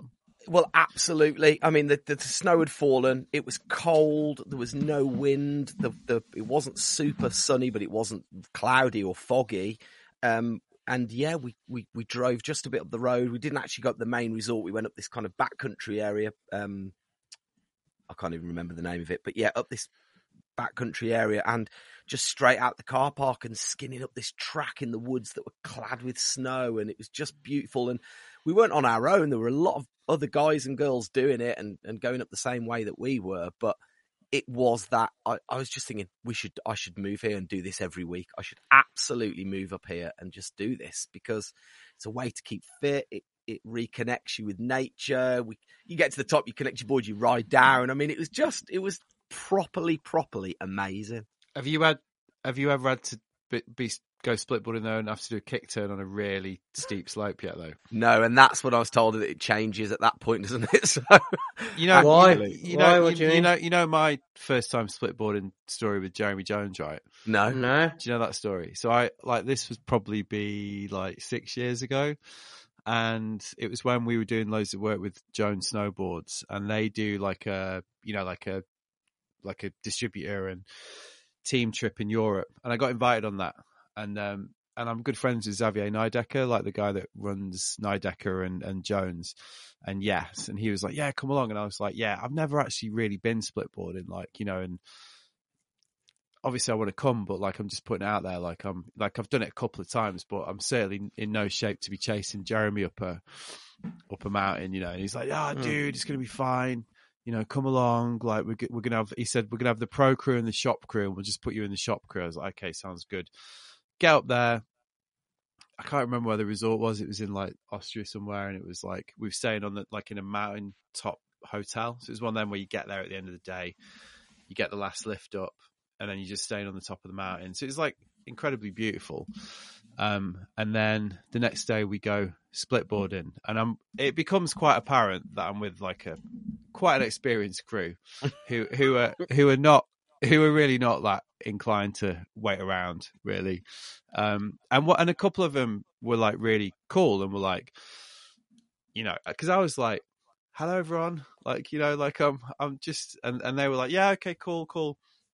And basically, they had a ski guide, not a snowboard guide, and he just made a really bad call. Like he basically took everybody like across what is apparently quite a renowned ski touring trail, but for snowboarders and splitboarders, it's just a nightmare, really. So on the way up, like it took about 2 hours, and it was like for a beginner like me, it was pretty fucking gnarly. And there was a couple of moments where like everyone else just left, Yeah. And I ended up with like Cedric Nidecker, who's like an amazing snowboarder, but was very out of his comfort zone. And he was just, so me and him were just basically like going on this trail, like following everyone's tracks, and then getting to like pretty steep, like, and we're like, okay. And you're like, again, like, what's the scenario? Like, you do these steep kick turns. Basically, you go up diagonally and you kick turn, you go up diagonally. And when it's like fairly flat, it's pretty easy because you don't have to like worry about falling off. But obviously when you get on like a steep exposed bit, if you get it wrong, you're going to fall, and then you're on skis. And obviously you're probably like me with skis. Like, you don't really want to be like try to traverse up a really steep slope. So I had a couple of moments where I was basically like, how do I do this? On my own, in the middle of fucking nowhere, everyone gone, just like, okay, and whatever, kind of got through it, get to the top of the trail. We're in a ski resort, so it's not even like we've gone anywhere. We've just literally gone across this patch of like off piste. Everyone get up there, everyone's fuming. Get a lift, go up, do a run down. And then we got to the bottom. We had another 2 hours split out on the flat going up, Oh my God. going up and down. Yeah, it was. Well, when you say everyone was fuming, they were fuming because they'd hiked to a ski resort. Yeah, they were just going to the guide like, what the fuck? Like, you've just had us doing that, like, and this is where we've ended up, like, and then they were all going to be like, was that your first tour? And I was like, yeah, pretty much. And they were all like, wow, that is literally the worst tour I've ever done in my life, Yeah, God. It was quite a baptism of fire. So since then, I've done it in much more friendly circumstances and had similar experiences that you've had. I mean, it's just proper middle-aged, great snowboarding, isn't it? I've still not done it, split boarding. I guess it's just the when you're younger, it's the rush to get to the park or the rush to get to the powder, and it's you drive in the car, you get out the car, you get straight to the lift, up the lift, and it's everything's a rush. But this is, you get there, you get your split board set up, and you just start the gentle cruise to the top, and it becomes really sociable, doesn't it? And just exactly, middle age. It's just good for a chat and. Yeah, really good. I thoroughly enjoyed that. Really enjoyed that. I'm really looking forward to doing it again, and I definitely will do it again. Well, we should go. And you CrossFit, mate. What about your CrossFit? And I'm CrossFitting. I mean, I certainly get a buzz from CrossFitting. When I'm smashing out the wads. Are you in McMorris territory? No way. Have you seen that guy? He looks like he's chiseled from pine. I am. CrossFit's quite middle-aged, though, isn't it? Yeah, it's definitely a dad thing for sure. And also like quite culty, people. I don't mean that in like a really. I mean that probably sounds like a total diss, but like in the same way that like what snowboarding is, cycling is, climbing is. Yeah. People, I just mean people get like really into it, don't they? People properly get into it, yeah. But it's really community driven. The CrossFit that I go to, it's shout out B76 crew. That's the local CrossFit crew. Kenny like laughing. It's good fun. It's just good fun. All the CrossFit is just switched off. No, it's good because A, you're never doing the same thing twice, and B, someone's telling you how to do it, which is what I like. So yeah, it's good. No, it's good for you, CrossFit, isn't it? It's just so hard. So they say. It's flipping hard work. Don't get guns like this, Gend, from lifting beers. I can't quite see him through your little Christmas jumper. I like the little Christmas jumper, by the way. My little Christmas jumper on for you both. I looked for that Maradona Christmas jumper that you sent, and I couldn't find it. Oh. The traditional. What do you actually own? You own that, yeah? What the? Do you own that jumper, or will you get the Maradona one, or has it just been online? Do you own that? No, Timo found it because I always post that Maradona picture every Christmas day, don't I? So you were like, Timo was like, you just found it online, didn't you? I think. Yeah, we'll get that for you for next year for the live. Chaz Smith here, sitting outside of the Nutcracker Ballet studio with hopes and dreams for 2023, and also real great things that happened in 2022 for surfing. I suppose my favorite thing in surfing this year was the World Surf League's robust growth. Who would have ever seen that coming? 8 million viewers for finals day and counting. Did you know that many surf fans were out there? They existed? I didn't. And it's been phenomenal to watch them all come in, I suppose, and enjoy this thing we love, the World Surf League, with its Joe Turpels and its Eric Logans, Jesse Miley Cyrus's, all of it. Phenomenal. Beach Crit had a good year this year, too, pivoting to extra great surf stories like Giselle Bündchen, Kelly Slater, their hoped-for rekindling. So that was 2022. 2023, I'm looking forward to the tour. Again, always can't not look forward to the tour. And what else? I'm looking forward to, I don't know, making more fun, to be honest, and having more fun. Who could have ever seen 2022 coming? And now we get another 2023. So that's it. Cheers, Merry Christmas, everybody. Merry Christmas. Merry Christmas. Merry Christmas. Cheers, boys. So you boys might be doing something with Calm next year. So tell me about that. We might be, yeah, it's not 100% confirmed, but we've been saying for years that we want to do a Famous First Words gig for them, just to raise some money for Calm. And we kind of talked to Marcus Chapman a load of times about it, and then recently we've been chatting to them about trying to get a gig just off the ground, and just, you know, all the ticket sales can go towards Calm, and we just turn up and do the show, and it would be, you know, really good night. So I think we're at the moment, it's looking like it's not 100% confirmed, but hopefully like March, I think March the 9th, maybe we're looking at as a date at the moment. So that'd be amazing. That'd be perfect for that. Well, yeah, it'd be nice to have something else, because if it goes well, I think we're looking at doing it at maybe one of the bars that we regularly do our show at, so we know it works and we know it's good. And it would just be really good to get it as kind of another get together for everyone, and we can raise some money and see everyone and have a big night out. So just stick March the 9th in your calendars now. And if you want to come to an amazing night and make some money for Calm, like your ticket, you know, what you spend on your ticket will all go 100% to Calm. And hopefully we'll have some celebrity judges there and perhaps some other bits of entertainment, and it'll just be a really good night. So that's kind of what we're planning. But like I say, it's not 100% confirmed yet. We're just working on the date exactly and a few bits and bobs. But it's looking pretty likely, isn't it, Timo? Yeah, amazing. It's definitely happening. Yeah, there you go. There you go. It's definitely happening. Sold. Yeah, that's brilliant. I mean, it is now. I mean, we definitely talk about this before, but it's worth saying again. It just gets more emotional, Nelly's Ride, every year, doesn't it? I mean, even again this year, it was almost another level of like, you know, poignancy. And I was so good. I couldn't make this. I was away this one. We were away for traveling for a month, but I was so gutted to miss that one. We were at a wedding, but I heard that's what I heard. It's turning into that special thing in it every year. That gets everyone together. And we did a panel, me and Marcus and Simon from Calm and Scof and Juliet, and it was we talked about Nelly and we talked about mental health. Like we did that in front of like the assembled cyclists, and it was good. It was emotional.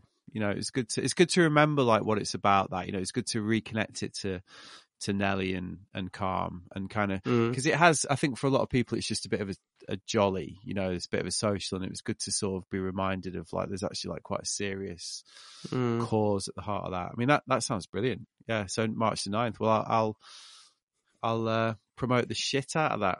And, well, as soon as the moment the tickets go up and the dates finalised, we'll stick it all on our Instagram and our website and stuff, so people can book. And it'd just be nice to have a lot of familiar faces at that one as well. If people are keen, you know, if they listen to this, and if you come along, Matty, and I'll be there for sure. Get a load of mates there, it'd be really good.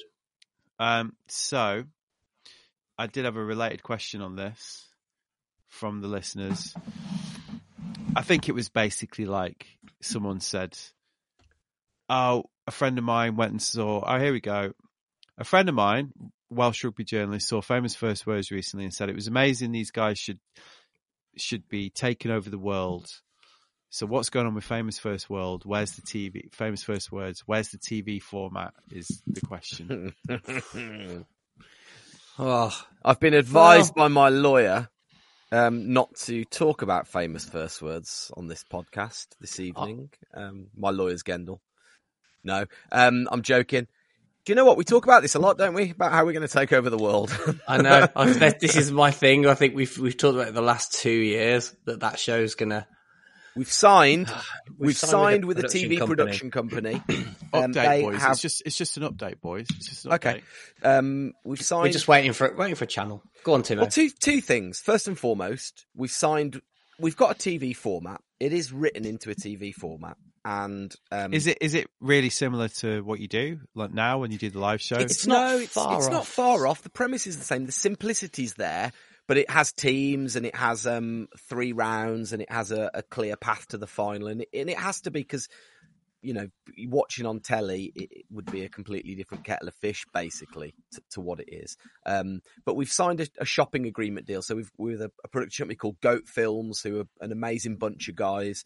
They've made loads of telly before, loads of really good telly, and they're basically helping us to develop it, or they have helped us to develop it. We've got it to a place now where we're all really happy with it, and they're just taking it around channels and commissioners and saying, what do you think about this? What do you think about that? But notoriously, TV stops kind of end of November to the end of January. So it's just a bit of a quiet period. But we've had quite a few people come and watch it and come and see it and really like it.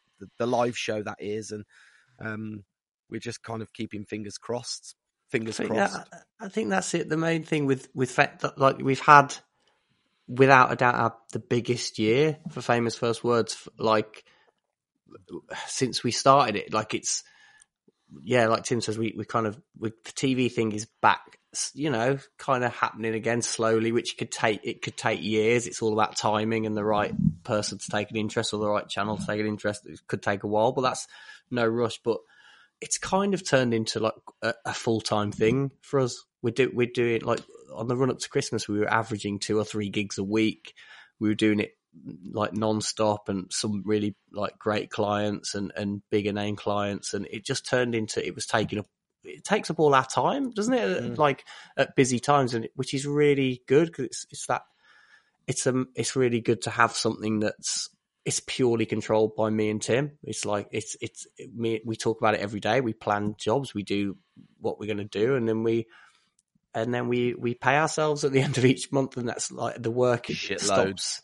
Absolutely shitloads. I mean, those little jumpers don't pay for themselves, Tim. Those little jumpers and little pale ale beers don't pay for themselves. That middle aisle doesn't shop itself.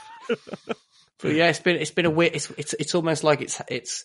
I think because we've been doing that show for so long, and I think it was at a point like we were doing it, and it was just like a thing in the background that we loved, and it was our baby. But suddenly this year, and we had a TikTok video that went viral. It's had like 6.6 million views, and off the back of that, we just started getting more interest in it. Say it blew up. It blew up. It blew up.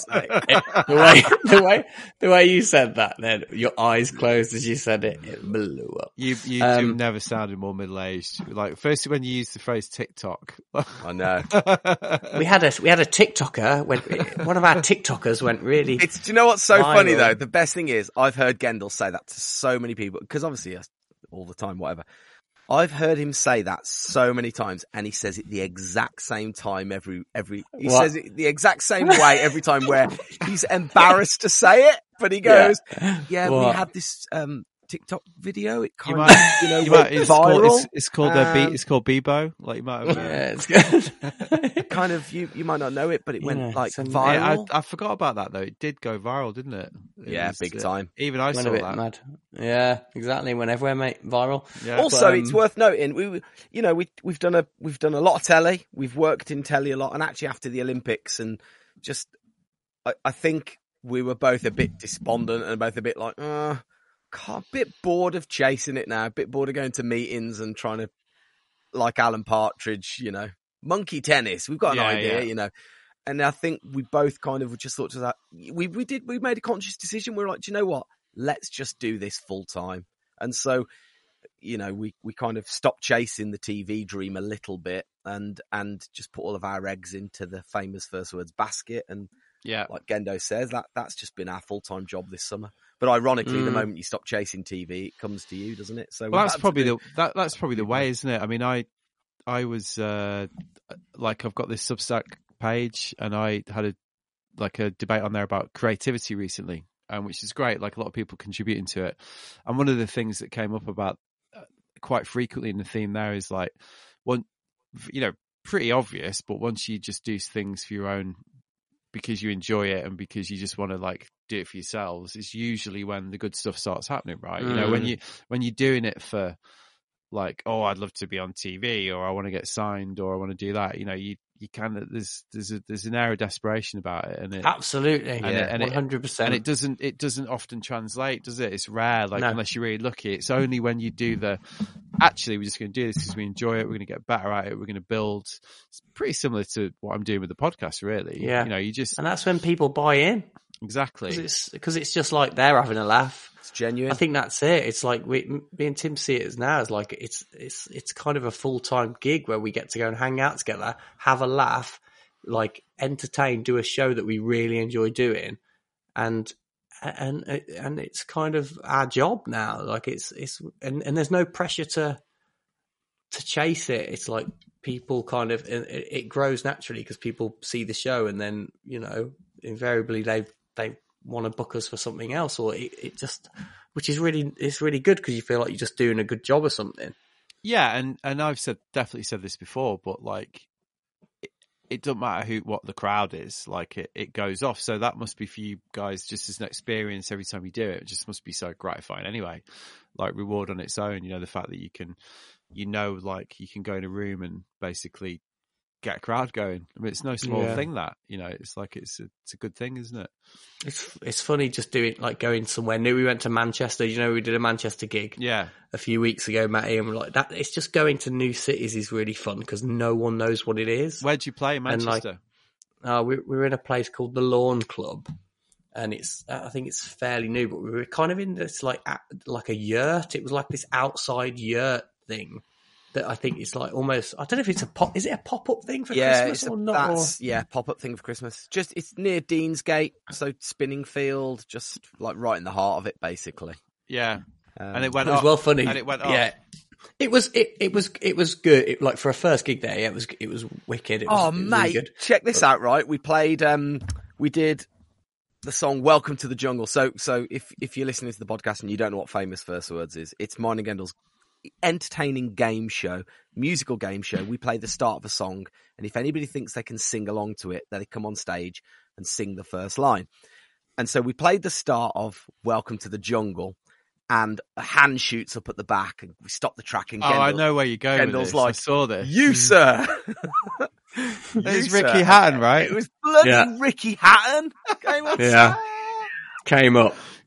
Unbelievable. And he was shit like, though. He was shit. He got it wrong. He got it well wrong. But you were obviously like, you're fucking Ricky Hatton, right?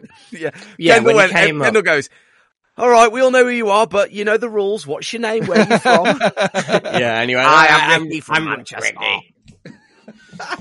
He was terrible though. We got him. Like the judges were like, I looked at them and just give him 3 green flags. It's fine. It's Ricky Hatton. Well, Gendel, I remember years ago, me and you getting up in the middle of the night to watch a Hatton fight. Yeah, like, the Mayweather one. Literally got up at like 2 a.m. and went round to Spencer's house, didn't we? And watched. Yeah, it. Yeah. It was like 4 a.m. or something stupid for that, wasn't it? And he got battered, didn't he? He did that get one. battered. That was kind of like the end of his career, wasn't it? I get. You know, he had. Who did he fight after that? Pacquiao. I think he had a couple more. Pacquiao, yeah. Lost to him as well. Got battered as well. Yeah. But I'd met Ricky Hatton. I told Timo this that night because I'd met Ricky Hatton once before at a party. And like, it was when I was doing a lot of filming for Pretty Green for Liam Gallagher's thing. And I got to go and film at this party that Liam Gallagher had. And at the end I had some drinks. And Ricky Hatton was at the party and he was hammered, but so lovely, just like being like, just really nice. And I went over and I was chatting to him and he tapped me in the ribs. Ricky Hatton was like, "Oh, mate, how you doing?" He tapped me in the ribs like so gently and it winded me. And I literally had to like, "Sin a bit, Ricky." And I just walked off and he literally, he must not have known what he was doing. Yeah. He gave me this little like, maybe he did. Maybe he did. Maybe that's Maybe he was thing. like, "This will get rid of this guy." See you, mate. Well, he must. He was probably trying to get away from your quiz, which I guess we're going to have to do. Lovely. Lovely segue, mate. Lovely segue. That was sweet. All right. Well, it's not much of a quiz. There's only 2 questions left. Well, we're an hour and 40. So I'll tell you what. This has been a bit of a landslide. This quiz, by the way, in the scores. Always is. You rigged. It's rigged. But I'm a showman, so we'll do winner takes all on the very last question. Do you want to do winner takes all? Which will be like, which Aston Villa player was? Yeah. All right. Penultimate question. I'm going back in on the Munichs. Well done, mate. You're going hard again. Okay. Which 2 years did Kelly Slater star in Baywatch? Matt. Go on. 1993. Tim. Oh, Matty. Damn it. How did you know that? You're so assured of it. I know my Baywatch. You know you're Kelly Slater. That's. I can't believe you got that. That wasn't the winner takes all, though. This is the winner takes all. This is the winner takes all. All right, you're putting it all on the line. Current scores are. Oh, this is the winner takes all. Winner takes all. Current score: Matt on 1, Tim on 4. You're making that up because you admitted earlier that you had been. No. That's legit. That's legit because there's been questions you haven't got, either of you. That's right. All right. And Matt, you got minus point for shouting the answer out. I love it when he talks dirty. Right, I know what I'm doing. Right, winner takes all question. Close Okay, my eyes because I think it'll help. I'll do the foghorn of desperation. Tim, that means P&O. winner takes all. No, that just means winner takes all. Okay. Oh, right. I thought you said, what's the foghorn of desperation? No, this is it, the question. That was just to signify that this is the final question. Okay, Tom Sims was the James Bond snowboard double. Tim. Do you want to take the question on? Okay. Take it on, Tim. Are you going to ask me the height of the cliff? No, no, you said your name. Answer the question. The Spy Who Loved Me. Can I hear the whole question, please, Gavin? You can, Matt, because you waited. Tom Sims was the James Bond stunt double in A View to a Kill. But what year did that film come out? 84. Oh. 83. 88. 85. Wait. Sorry. If you don't say your name, you will not win. Tim was first. 88. No way. Matt 85. Champion of the quiz, Matt. You got 9 guesses. You had 9 guesses out. Matt Barr is the champion of the Christmas Gendo quiz. Well done, Matthew. Matt, how do you feel, mate? What a night! I'm just worried for Fiona's sanity because the more of those sound effects you were playing, I was like, okay, that's 2. Thanks, Fiona. I'm happy. I'm happy about that. Yeah, I thought about jumping in because I thought that obviously it was going to be like what Bond film, and I thought that's too obvious for Ken. Well, that's what Tim did, didn't he? And then he says Spy Love Me, which is, I mean, to get the film wrong on the Tom Sims snowboard one is it's poor. We should talk about that really because that's bad, isn't it? Yeah, you know, Spy Love Me, my favorite Bond film, I will say. I think it's mine as well. Got it all on it. Jaws, Casino Royale. Jaws, it's amazing. Barbara Bach. Barbara Bach. What do we think of? Wait. The car, Lotus. Car with that kills the helicopter. Yeah. Stromberg. Seen it a few times. I think you shot your bolt, Mr. Bond. Oh, the lift as well with where you get plunged into the shark pool. The shark. It has got it all, really. Yeah. Go on, Tim. What are you saying? What do we think of No Time to Die? I liked it. Yeah, me too. It's too fucking long, like all films these days. It's like about 5 hours long, isn't it? But do you know what's long? The flipping Lion King. The new Lion King. You know the new one. So there I was stealing Tim's Disney Plus the other day. But I was like, I sat down. I was like, right, log into Tim's Disney Plus. Let's get the new Lion King on. And I was going to go, what's the original? I was like, no, I haven't watched the new live action one. The one with Will Smith's son, maybe, or yeah, maybe. Yeah. It is so long, that film. It's like they've we put it on. The first half an hour is pretty much scene for scene. Don't reinvent the wheel. It's the fucking Lion King. Just leave it, man. Like, don't add to it. It's too long. For kids as well. I tried to watch that on a plane actually, and it's just like, nah, mate. But graphics are great though, right? Do you know as well, I watched a thing about Hans Zimmer. You know the song, you know The Lion King, how in The Lion King, the opening credits. I just can't wait to be king. No, the opening, whatever. You know how it goes, the Circle of Life. Circle of Life. You know how they hold it, they hold him up and he goes, Simba, please. Simba. Circle of Life, and it goes doof, and then the credits come up. It says Lion King. Yeah. The only reason that happens is because he hadn't finished the score. It finished with that doof. Oh, I love stuff like that. And it Hans Zimmer hadn't finished it, and they came in and they were like, "Oh, we like that," and then he was like, "Oh yeah, that's deliberate, the doof," and then the credits can come up, and he hadn't finished it. So it was a placeholder. It was a placeholder. So he was like, "Yeah, fuck knows what I'm going to do there, so we'll just do that." Like, you watch how many films like copy that now with that like doof and then the title like this. It's the old limitations providing creativity. It's the old, the shark didn't work in Jaws, so Spielberg going like, "Fuck it, we won't show the shark," innit?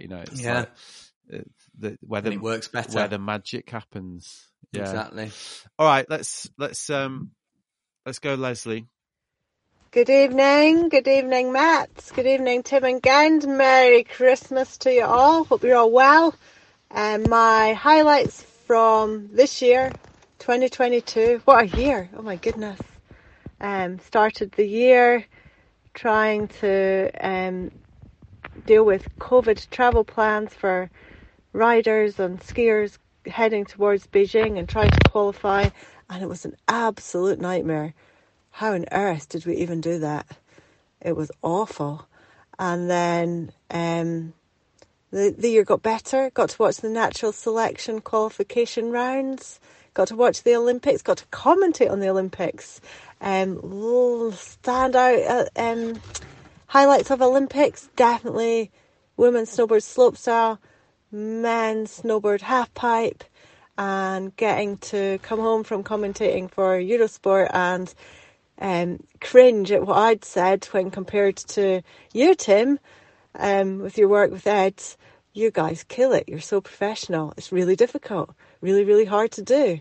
But yeah, I loved it. Loved doing that. Then I got to come home and go snowboarding here. Another highlight was how welcoming All Conditions media along to our Wandering Workshops on Cairngorm. That was awesome. Wandering Workshops Kick, the company that myself and Hannah Bailey set up last January, has just gone from strength to strength. And as well as running splitboard and ski touring workshops, we ran some mountain bike workshops alongside a mountain bike guide friend of ours called Fiona Finney.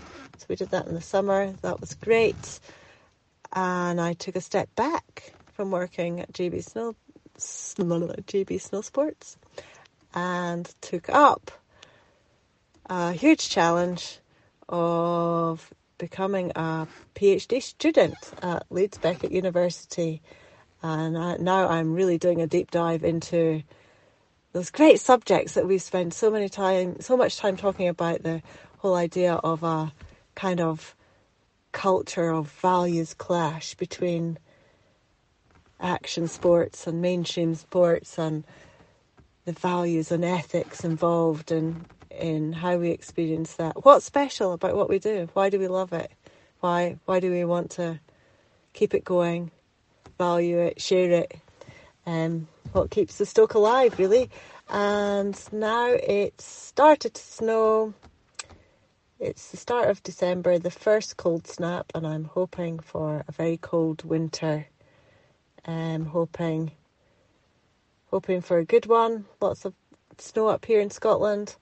Of course, I've missed over all the bad bits. Who wants to talk about the politics of the year or the terrible, scary state the world's in?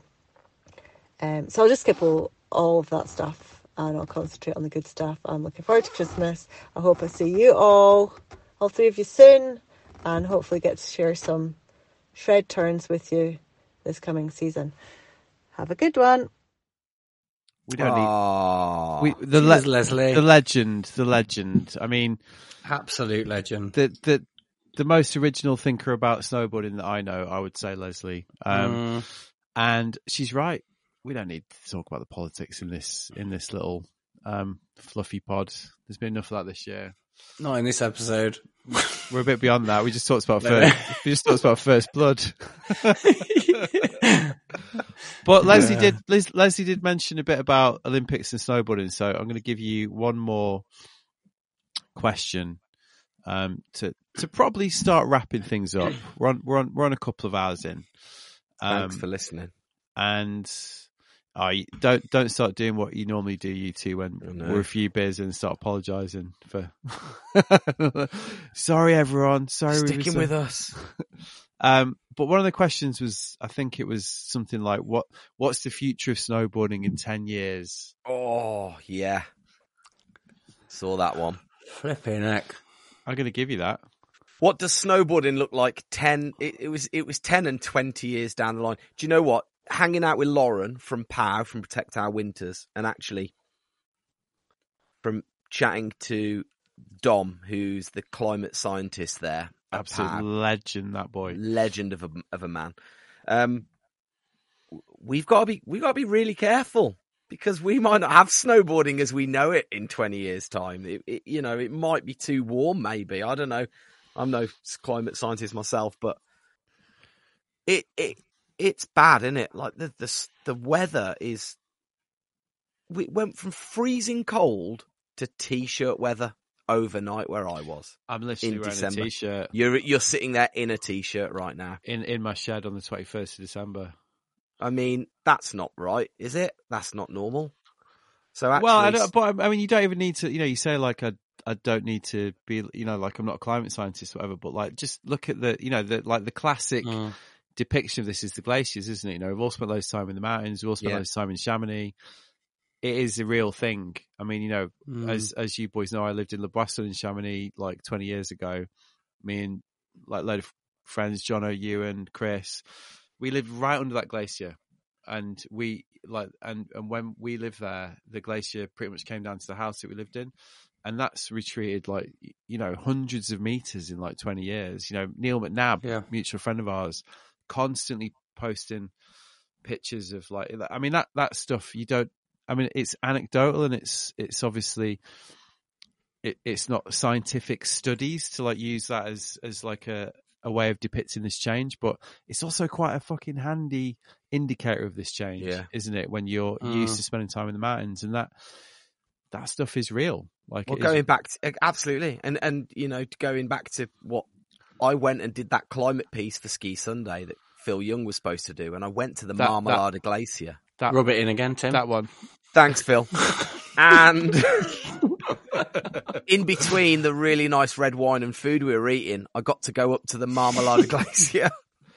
In between the in between the really nice food and red wine I was eating and drinking, the massages and the massages, we got driven in really nice, comfy taxis. No, we were on the Marmalade Glacier, which scientists believe will be the first glacier in the European Alps to diminish completely within our lifetime. And I was, so we were doing in the link there talking about it, and that's receded crazily over the past 40, 50 years. So much so that actually it was the last bastion in World War II. It was one of the battlefronts. And as it's receding, it's revealing a load of old artifacts that were once lost in the ice, tanks and all kinds of things. But it is receding. But then this summer, I don't know if you saw, the whole thing, or a good portion of it, avalanched off and killed a load of hikers. I mean, I did see that. Was that where that was? Right, big avalanche on the Marmalade Glacier. Yeah, crazy, just sheared off in the high heat they were getting in the Dolomites. So it is absolutely happening. So snowboarding in 20 years, God knows. Will we be able to afford it? Will it be a rich man's thing, or competitively? If you want to talk competitively, what will it look like then? I mean, 1900s are commonplace now, pretty much 1800s, whatever. It's going to look a little bit like Snownastics, to paraphrase Ed Lee. So I don't know. The competitive snowboarding will be a weird thing. It'll be all these completely different competitions of how many flips and spins you can do, I think. More splitboarding, boys. More splitboarding. More Avi, more splitboarding. Yep. Yeah. What's it like for you, Gand? What, 10 years? I mean, I was just kind of zoning out listening to you guys then about all that stuff, because it just makes you think a bit, doesn't it? The glacier stuff. I don't know. 10 years, I guess for me, in 10 years' time, I'm hoping I'd be snowboarding with my daughter and like and do that. And that's what excites me a lot of the thought of going with my kids. But yeah, in the snow dome. Yeah, well, that's back to the roots. Scary. Hope Mark Chester's still working there then, and he can give us free tickets. Yeah, I don't know. It's a scary thought, isn't it? And you kind of just take it for granted that you'll just do that with your family. But then exactly what Tim said. What will be the situation? But you mentioned Lauren, and you mentioned the Protect Our Winters people, Tim, and I think that's probably like quite a fitting thing to say, isn't it? Like, there are people out there that are actively working their asses off to raise awareness and change this. That we should, everyone listening to this is, especially at this point, is probably quite engaged in this conversation. Is quite engaged in, really does take snowboarding. It's an important thing in their lives. I imagine it's an important thing in our lives. And I think, Lauren's a good friend of mine and she's fighting the good fight. They're all fighting the good fight, and we should probably be paying a bit more attention to that, really. And not just paying attention, supporting, helping to support. And the one thing, so actually I was there for Ski Sunday to chat to Lauren, and it will be on your tellies in January. So do keep your eye out for it. And again, I had another moment chatting with Lauren. She's such a brilliant human being that talks so much sense. And the one thing I asked her, kind of my final question to summarize, was, what can I do as an individual? What can I do? Because I feel quite helpless, and actually climate change and sustainability and all these things seems like this absolute massive monster, an insurmountable hill. But just me here, is it worth washing out my yogurt pots? Is it worth walking rather than driving? What can I do? Because you think it's somebody, you are a bit guilty, certainly I am, of thinking that it's perhaps a country's problem, or, well, why should we bother if China this, or Dubai this, or America this, or whatever it might be. Yeah, the stuff that you hear, But exactly. she said, no, there's a few simple things you can do. You're going to have to watch Ski Sunday to find out what they are. No, no. What a pro. It's only because I'm a bit drunk and I can't remember, but it's talk to your MP. So it's talk to your local MP. Tell them that you're scared, because it needs wholesale change. Yes, the plastic straws are bad, but it's not their fault that the glaciers are melting. Do you know what I mean? It's talk to your local MP, because change is going to come from the top. Big wholesale change is going to come from a government. That's where we need it to properly change. Other things. But that whole argument is that putting it on consumers is basically bullshit, isn't it? Absolutely. Like saying recycle your coffee cup. At the end of the day, it's got to come from, like you say, wholesale legislative change. Easy for you to say. Yes. Go on, Timo. You got 3 times to say. Okay. Quiz question. Legislative. Is that right? No. One more. Okay. Got one more go. We need wholesale change at a legislative level.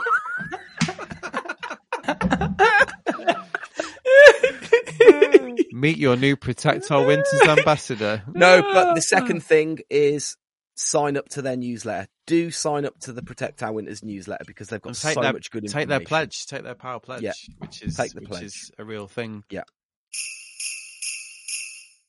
Hey, James Joyner here. Man, the highlights of 2022. I don't even know. I would have to say moving to the West Coast from New England, setting down in Sonoma and finding our people here. Also, of course, being on the Looking Sideways podcast, a lifelong goal. And I don't know, just spending time with the family, spending time on the bike, and maybe not totally getting devastated by midterm elections, and having a little bit of hope and faith for the future. Hopes for 2023. I don't know. Hopefully not a bad fire season on the West Coast. Hopefully the world wakes up and starts pushing back and trying to reverse some of this climate change situation.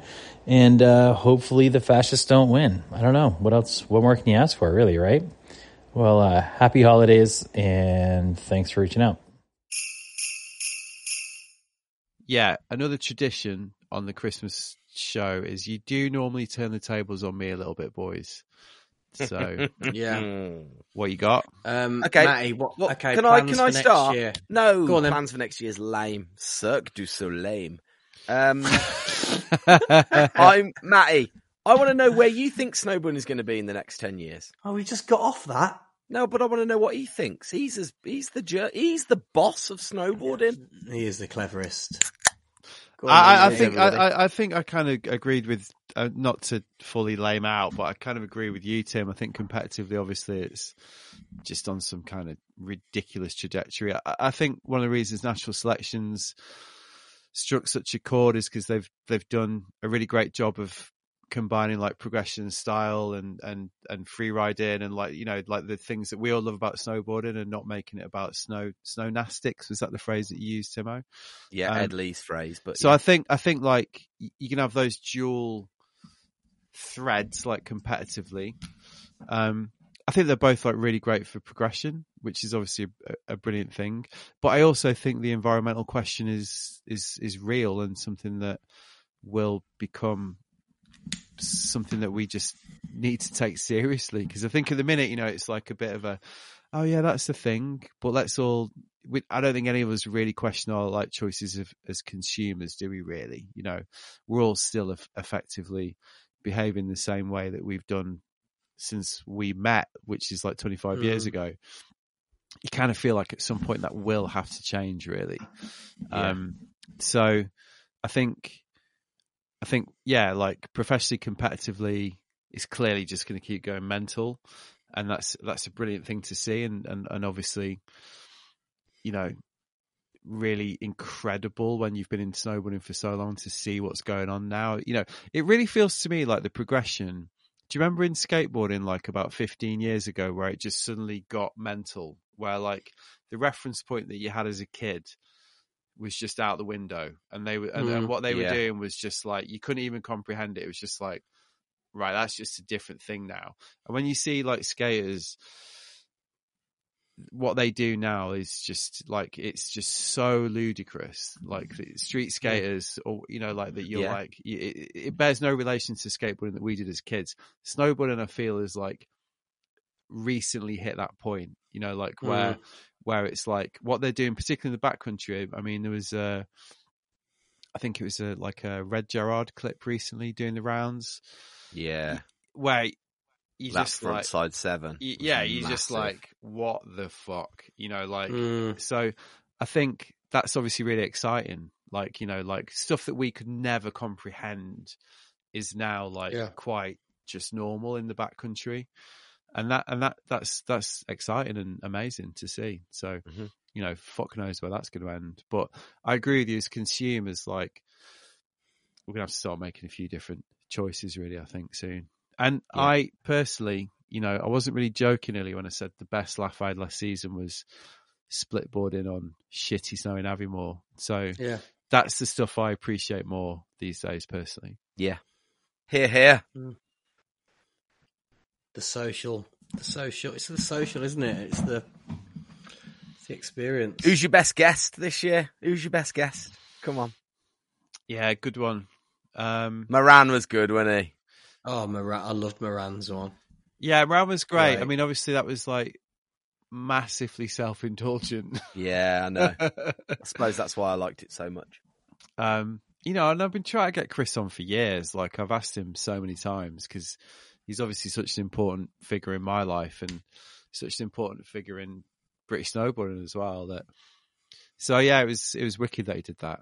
Like, and the response was just amazing, because he's a legend, isn't he? So, and there's a lot of people that don't know who he is that were like, wow, he's that guy, which is great. But I guess on the more, famous names, I mean, Kimi Fasani was a great experience. Like, speaking to her about what she's been through, that was just I did feel sort of quite privileged to have that conversation, really. I had a good one with Chris Burkhardt in Stockholm, where I interviewed him in front of an audience in Stockholm. He's a bit of a rock star, really. So that was really popular and also another good experience. So probably those three stand out, I would say. Mm-hmm. Have you got any coming up that you're excited about, or is it all a bit? Are you working stuff out? I haven't really got any in the plan, really. Do you know who I've been trying to do for ages? Which will make you laugh. Nathan Gallagher. Oh yeah, Really, Nath? Yeah, like I really want to do Nath, and he must think I've cancelled about 3 times because are you yes mating him or whatever it is? I haven't quite yes. I haven't quite yes. Yeah, Nath, I want you on the podcast, Yeah, Nath, mate. I can't do it. I can't do it, then, mate. He probably thinks I am yes manning him. Yeah. Yes man, not yes mate. Yes man. So he'd be good. He's got some good stories. Well, he's got a great career, hasn't he? You know, he's got a really brilliant. You know, he's the classic, started in snowboarding and now has just got this amazing creative career, hasn't he? So the first time I ever saw Nathan Gallagher with my own eyes was coming. He was on his heel edge, carving around the Snowdome corner in Tamworth, in shorts and sunglasses, holding his toe edge of his board. I mean, that is so Nathan, isn't it? That was Nathan, and now he takes photos of Cristiano Ronaldo in his pants, and he's one of the best photographers in the world, or whatever. He's incredible. Well, that's the thing. Nathan's he's really got an extraordinary career, hasn't he? So yeah, can't drive for shit though, and he can't park either. He was the one that asked about asking for their solution to the Israel-Palestine conflict, which yeah, that is completely. That is so nice. Not a question. He's also clever. You got to hound him. Get that one in, Matty. I'm totally going to do that one. I love Nathan. I like you boys, go back a long way with him, and I'd really want to. I really want to do that one. To be honest, with that, one of the things I've done this year is not put super loads of pressure on myself to, that thing we were talking about with you boys with famous first words about making sure you do it because you enjoy it. So I've definitely, a few years ago I would have been a bit fuck, I've not got an episode. I need to do one every week. But this year I've just been who cares? It's all good. Yeah. Yeah. So I'm going to take a few weeks off. And can I ask a controversial question slightly? Sure. Would you ever see how you got the Christina, the astronaut?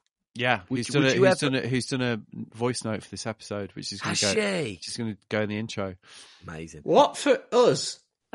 Or just seen Jet, or what she's up to? She doesn't know you guys. She doesn't mention us. I was going to say, she's Christina, an astronaut. Christina, hey, nice to. Thanks for checking in. Would you ever? I know she's into a surfing, which is a good link into the action sports world. But would you ever spread your wings slightly further? Would you ever go in search of somebody else, somebody that perhaps wasn't into their action sports?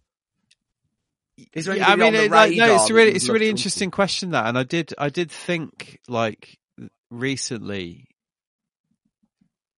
Is it time to change that a little bit? Is it time? Is it time to just, take the looking sideways as a literal metaphor rather than an actual, it's about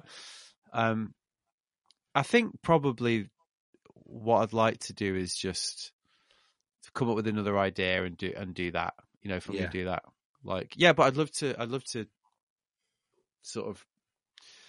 I think one of the things I really enjoyed about doing that Calm interview that I talked about earlier was, it was just a different topic and a chance to just have a similar conversation that I have on this podcast, but not about the stuff that I talk about on this podcast. So yeah, I'm definitely up for doing that. I don't know if I'd do it in Looking Sideways though, because ultimately there's loads of podcasts where people do that, aren't there? Basically interview quite famous people about their shit. I think you need a theme, don't you? Yeah.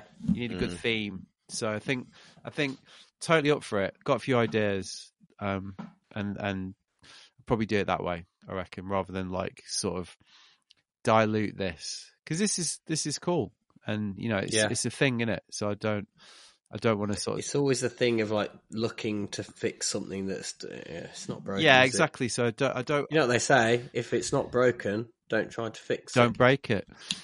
Yeah. Yeah. That's what they say, isn't it? Who would you love to interview if you could have interviewed anyone? Alive or dead? Oh, that's a great question, that, isn't it?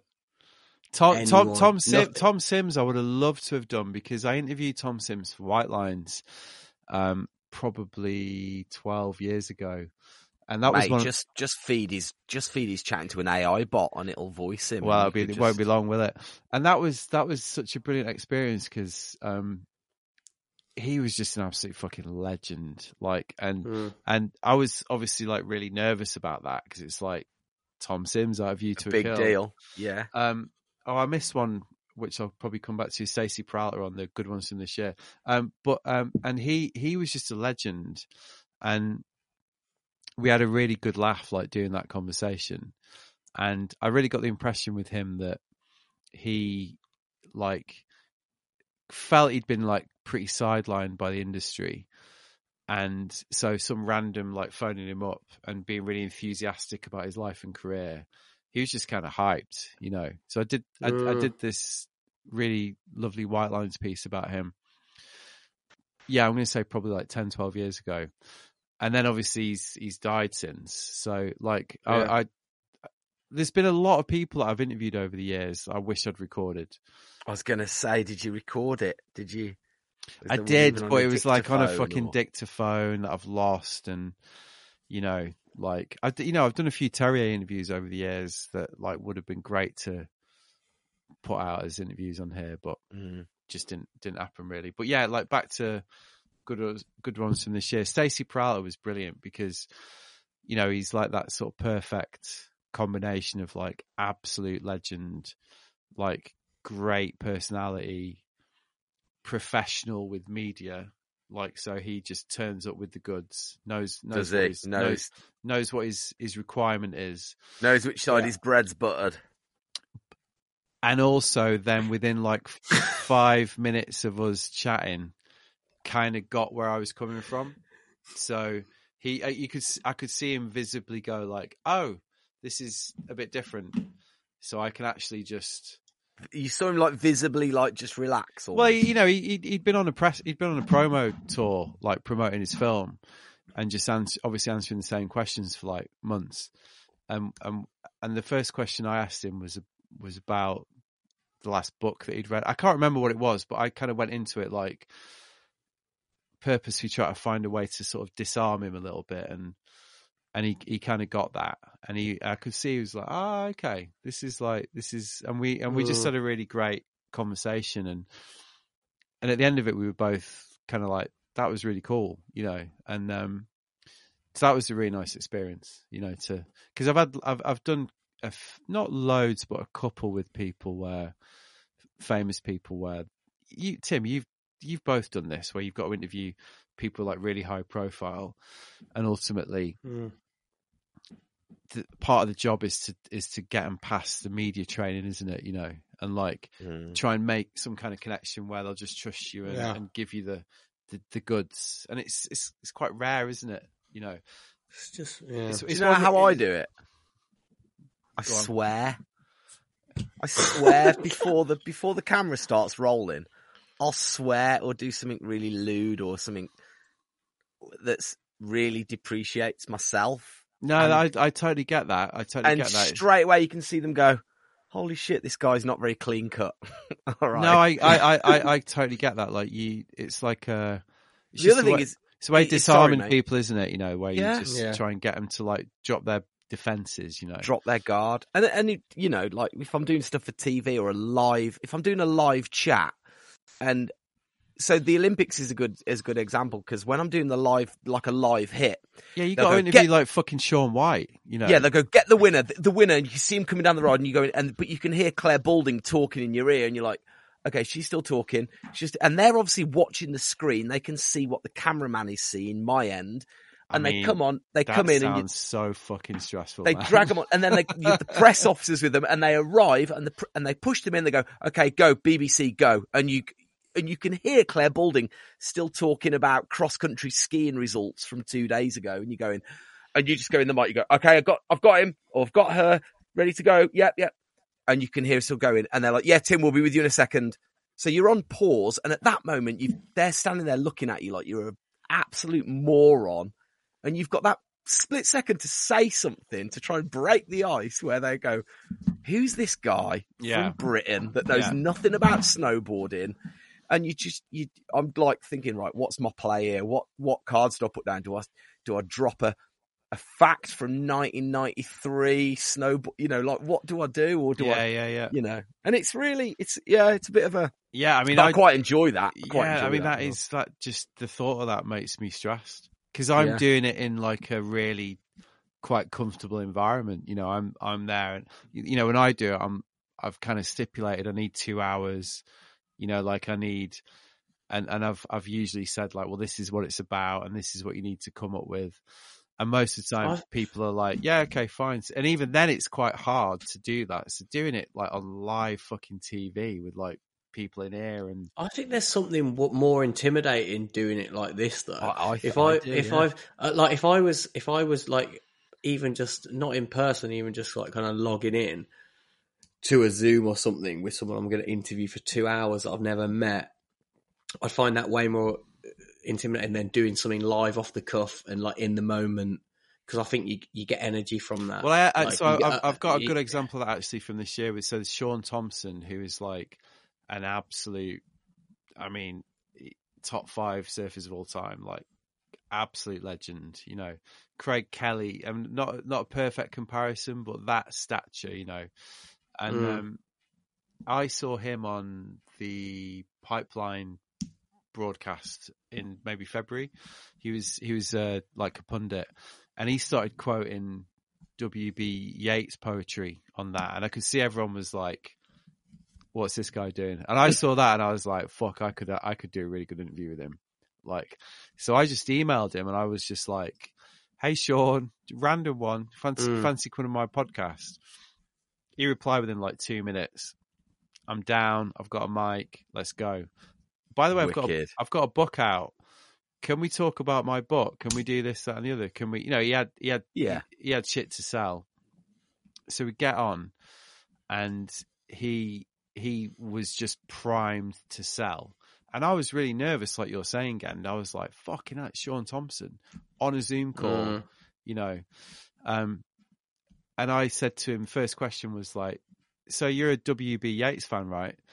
And he was like, what the fuck's this? You know? Yeah. And then didn't see that one coming. But he just immediately was like, well, yeah, I am, you know, like, and he started, you know, within 10 minutes, he's like quoting poetry.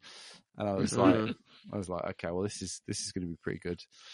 But I think the point is you need the way in, don't you? You need the angle. Yeah. You know, you need like you said, Tim, you need the way of like breaking the ice, don't you?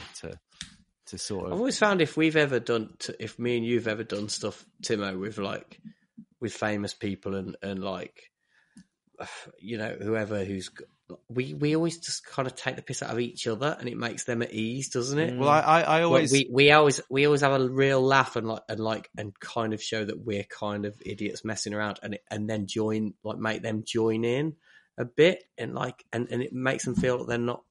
I always loved your story about when you were working on Chalet Girl, and you met the guy who'd made the Three Amigos. Wasn't he like the producer or something? Oh my god! Oh yeah. So that's the perfect example of that, though, right? You know, you're in the room with like, and wasn't that exactly what you boys did? You were like, oh, that's our favourite film, and just started doing all the routines and stuff. Yeah. No, he goes, what did he say? He said something like, oh, I made a few movies. I made Three Amigos, and we were like, no way. Anyway, you don't know Three Amigos. We were like, Arizona moon, keep shining. Literally my favourite comedy of all time. It's like, are you kidding me? My little buttercup has the sweetest smile.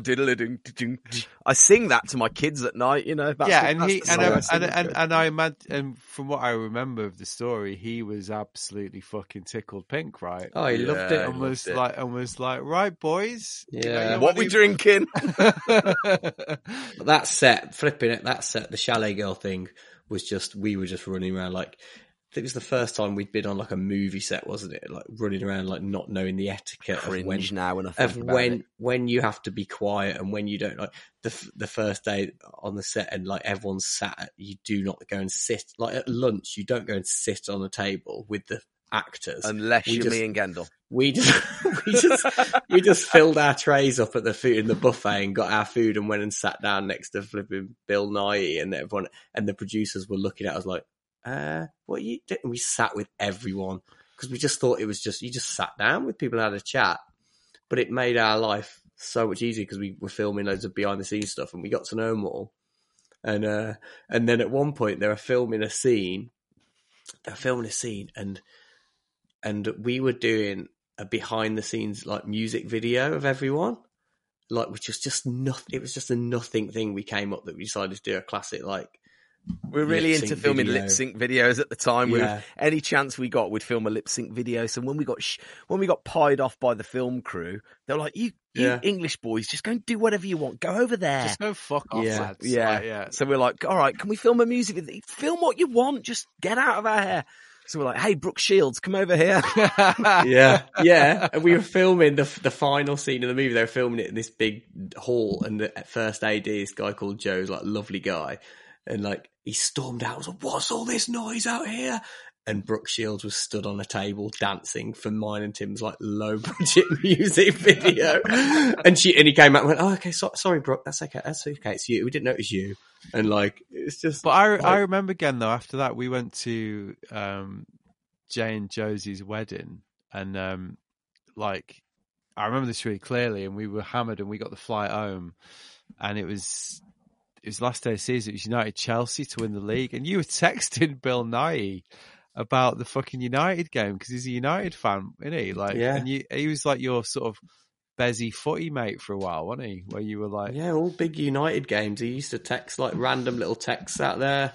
Like he'd just be like, "Oh, it's a big one, isn't it?" And I'm just like, "Yeah, it's a big one, Bill." Yeah. Well, that was about it. And I'd be like, "All right." Ken was telling me the other day as well a story because we were walking through Soho and there's a little pub called the Toucan that does really good Guinness. And off Soho Square, yeah. Gendel and our mutual friend Chris Orchard were standing outside having a beer with somebody else. And Gendel, somebody shouts, "Hey, Gendel! Hey, Gendel!" Gendel turns around, it's Bill Nighy. And Bill Nighy comes bounding over the street. He's like, "Hey, Gend, how are you, man? Haven't seen you for so long." And Gendel's like, "Oh, hey, Bill, this is my friend Chris," and whatever. Like, "I gotta go. I'm just off to do some stuff. So great to see you, Gendel. See you." And he walks off, and Gendel turns around. Chris Orchard's just like, "You fucking kidding me?" Bill Nighy. Yeah, you couldn't script it. Couldn't script it. That's great. And also great that you were with Chris Orchard. Yeah. Could have been Nath. That would have been better. Yeah. Could have been Nath. Yeah. Or Jono. But that's it. I think that's the thing with, to go back to the point, it's just when you like disarming people, it's just I don't know, make them feel at ease in any way possible, isn't it? Any way, like whatever works. Yeah. And it can be making a fool of yourself or, or I don't know. And on that Chalet Girl thing, like you were saying, like what obviously happened there was that's just the way that world operates. So everyone's terrified. There's all these rules, and you lot come in and with a bit of humour and charm, just inadvertently ignore all that. And clearly, Brooke Shields and Bill Nighy thought that was brilliant and like responded to that. I've been embarrassed about 6 times in my entire life, but the number one moment when I got the most embarrassed ever was that day when we did indeed do that. We walked up onto the food tables and we picked up our food in the buffet line, and there were spaces, and we looked at the actors and they kind of come and sit by us. So me and Gendel walked over, and we were sitting down with all the actors, and all the other crew were looking at us like, who the hell are these kids just going over and sitting with all the actors? And then Bill Nighy walks over with a massive plate full of food. And I don't know if this is a saying elsewhere, but certainly in the Midlands, and in the Black Country, it's a saying. If you've got a plate full of food, I know where this is going. Yeah, if you've got a plate full of food, you walk over. My mom always used to say, "Flipping it, you got a bad hand, have you?" And that's what you'd say if you had a big plate load of food, you'd say, "Have you got a bad hand?" So Bill Nye walks over, and I went, What does it mean, though? I don't know what it means. I think it means like you've helped yourself too much, or I don't it's like know. Born in a barn, isn't it? You know, Yeah, it's you're just born like- in a barn, you know. So Bill Nye walks over with this massive plate load of food, and I go, "Bloody hell, Bill, you got a bad hand, have you?" And he goes, "No, actually, it's arthritis." And he holds up, he's got a really gnarled arthritic hand. Oh, And he's like, "No, it's actually arthritis." And I went, "Oh, no." And he went, "Yeah, so thanks." And he sat down, and I sat down, and I wanted the ground to open up and swallow up Bill Nye. That's why he's not running up to give you the high fives in Soho Square. Oh no, he doesn't like me, does he? Yeah, He does. That was day one. We won him over. We won him. Yeah, we won him over. He liked us by the end. So, Matty, what are you doing next year? Anything good? Anything bad? What have you got up your sleeve? You must have something good. We just bought a house in Normandy. So yeah. So, Félicitations. Thank you.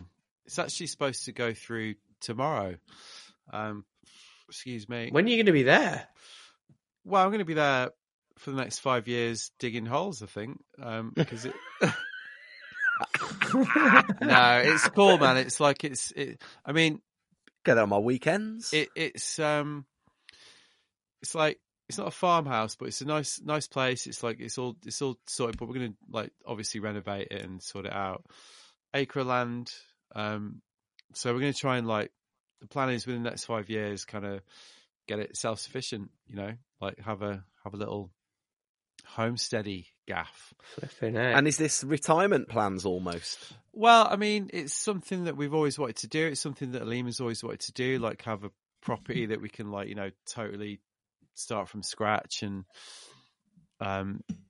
you know, and the self-sufficiency thing is definitely a goal, like to kind of go off grid and, you know, like, you know, a bit like what Eddie's done in New Zealand, really, like on a much lesser scale. But Wanaka Terminal 3. The Waco, as we called it last year, old David Koresh over there. But like, yeah, that's so that hopefully that's going to go through, like I say, the next couple of days as we're recording. Wow. And yeah, so that's going to be the mission from this point. Congrats, man. It's exciting, man. It's really exciting, that. Yeah, man. And it's it's a great spot. It's like an hour from really good surf and like kind of loads of nice town. You know, it's France.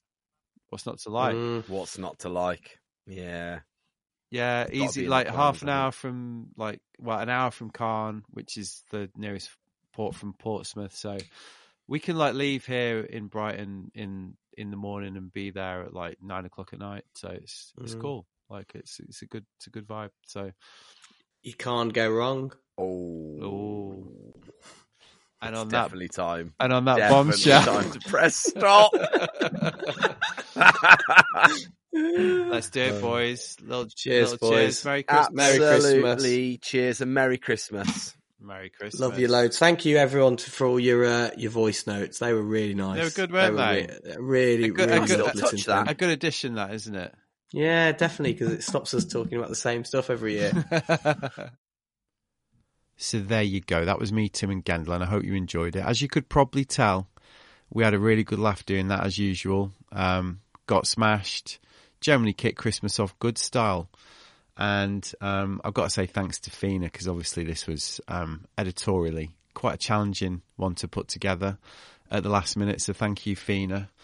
So that was Looking Sideways 2022. And for one last time, I hope you're going to join me for one last rousing chorus of thank fuck they've gone. Because yes, it is Housekeeping Corner, where my end of the pod crew, the diehards that listen right to the end, the committed, the loyalists, stick around when the part-timers and ingenues have long sacked it off. So, as is traditional, I mean, everyone does the kind of Oscar speech thing this year, don't they?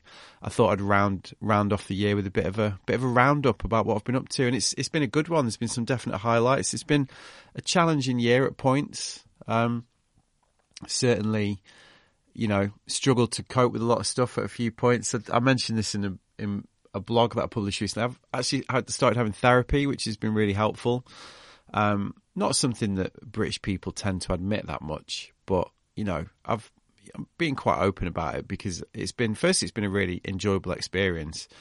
And also I've learned a lot. And also I think anything that kind of normalizes this has got to be a good thing, right? So that helped me cope with some of the more challenging aspects of the year. But generally it's been great. I mean, some highlights include started the year off by proper leaping out of my comfort zone over in Jackson as a member of the commentary team for the live natural selection broadcast, which was a hell of an experience. I'm really grateful to Travis, Liam and the rest of the natural selection team for trusting me with that and for being such a bunch of absolute legends. I was really supported in that by Pat Salema, as I talked about in the pod, T-Bird, Mary, Jeff, the Uncle Toad's crew, as I also mentioned in the pod. And I also wanted to say thanks to my friends Alex Yoder and Hilary Cantu, who really looked after me and Owen. We had a proper ball over there, and it kicked the year off nicely. In the last few weeks, it's also been a total pleasure being part of the Natural Selection Committee for the 23 event series.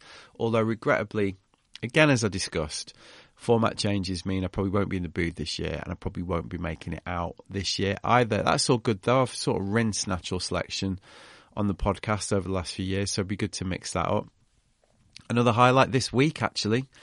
Been trying to buy a house in Normandy, myself, Boog and Peg, for the last 2.5 years, and we have finally done it, I think. I mean, fingers crossed, it's literally supposed to go through tomorrow, the day this is getting released. Lovely spot, 20 minutes from the D-Day beaches, about an hour from Souville and Roselle, the closest decent waves, about 3 hours from Brittany. And it looks like we're going to have a 5-year project on our hands. The goal is to go fully self-sufficient by the time we're done. My lovely wife Boog has piloted the whole thing while I've been tooling around doing this type of thing. She's got the master plan for the whole project. So we're going to be spending much more time over there. And I'm looking forward to it. I was also lucky enough to work much more closely with my friends Demi Taylor and Chris Nelson this year on the London Surf Film Festival. Firstly as a member of the jury, and secondly hosting a live Q&A with Lewis and Chris about their new film The Big C. Also recorded that episode of Type 2 the other week, which went down really well. And Demi was also kind enough to leave me a message, which I'm going to play right now. Here's Demi. Merry Christmas, Matt. It's actually winter solstice today, which seems like a really lovely time to stop and reflect on the year that we've just had. So thanks so much for asking me onto your podcast to do this. I guess when I'm thinking about the last 12 months, it's really hard not to focus on those moments that have just happened. So I think some of the highlights that really stick in my mind are the 11th edition of the London Surf Film Festival, which took place in November, December this year. I think after, travel restrictions and lockdown, it felt really nice to have everyone gathered in a space together. And really celebrating the culture of surfing. And it was wonderful to have you there as well, not just on the jury, but actually hosting one of the Q&As, I think, which brings me on to another of my highlights of the year, which would be completing The Big C. It's a documentary project that I've been involved with for the past 3 years with Chris Nelson and Lewis Arnold. It's a documentary that I know that you've really championed, and we really appreciate that, exposing the toxic relationship that surfing has with neoprene. And it felt really special to be able to premiere that film, host an exclusive preview screening of that film at the festival, and to have you there sort of hosting the Q&A and really helping move that conversation forwards. Other highlights for me, and I think anyone who knows me knows how much I love a chat.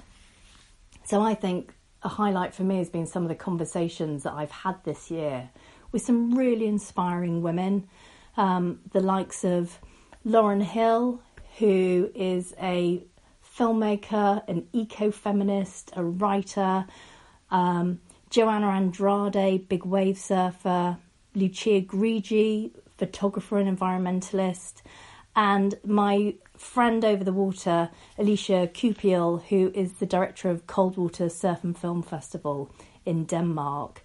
And they're all really inspiring and engaging women who've really introduced me to different thoughts, different ways of seeing. And I think those are the moments I'm probably most grateful for, is those connections we get to make.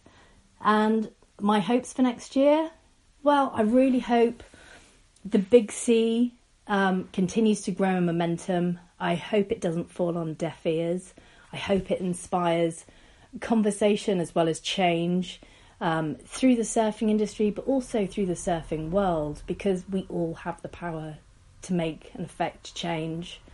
And I guess apart from that, I'm really hoping for a few good waves, because it's been a while since I got in the water. Anyway, Matt, Merry Christmas. Thanks so much for having me on, and hopefully catch you soon for some of those waves. Nice one, Demi. Another highlight, working with my amazing friends at DB, John, Ebba, Marcus, William, Tin, Truls and the crew, who've backed the podcast enormously this year and given me and Tozer some incredible opportunities, like the Hossegor mission in June, where we got a shitload done and spent a memorable day with Kepa Acero for one. The Stockholm trip, where we recorded a hugely well-received live episode with Chris Burkhardt.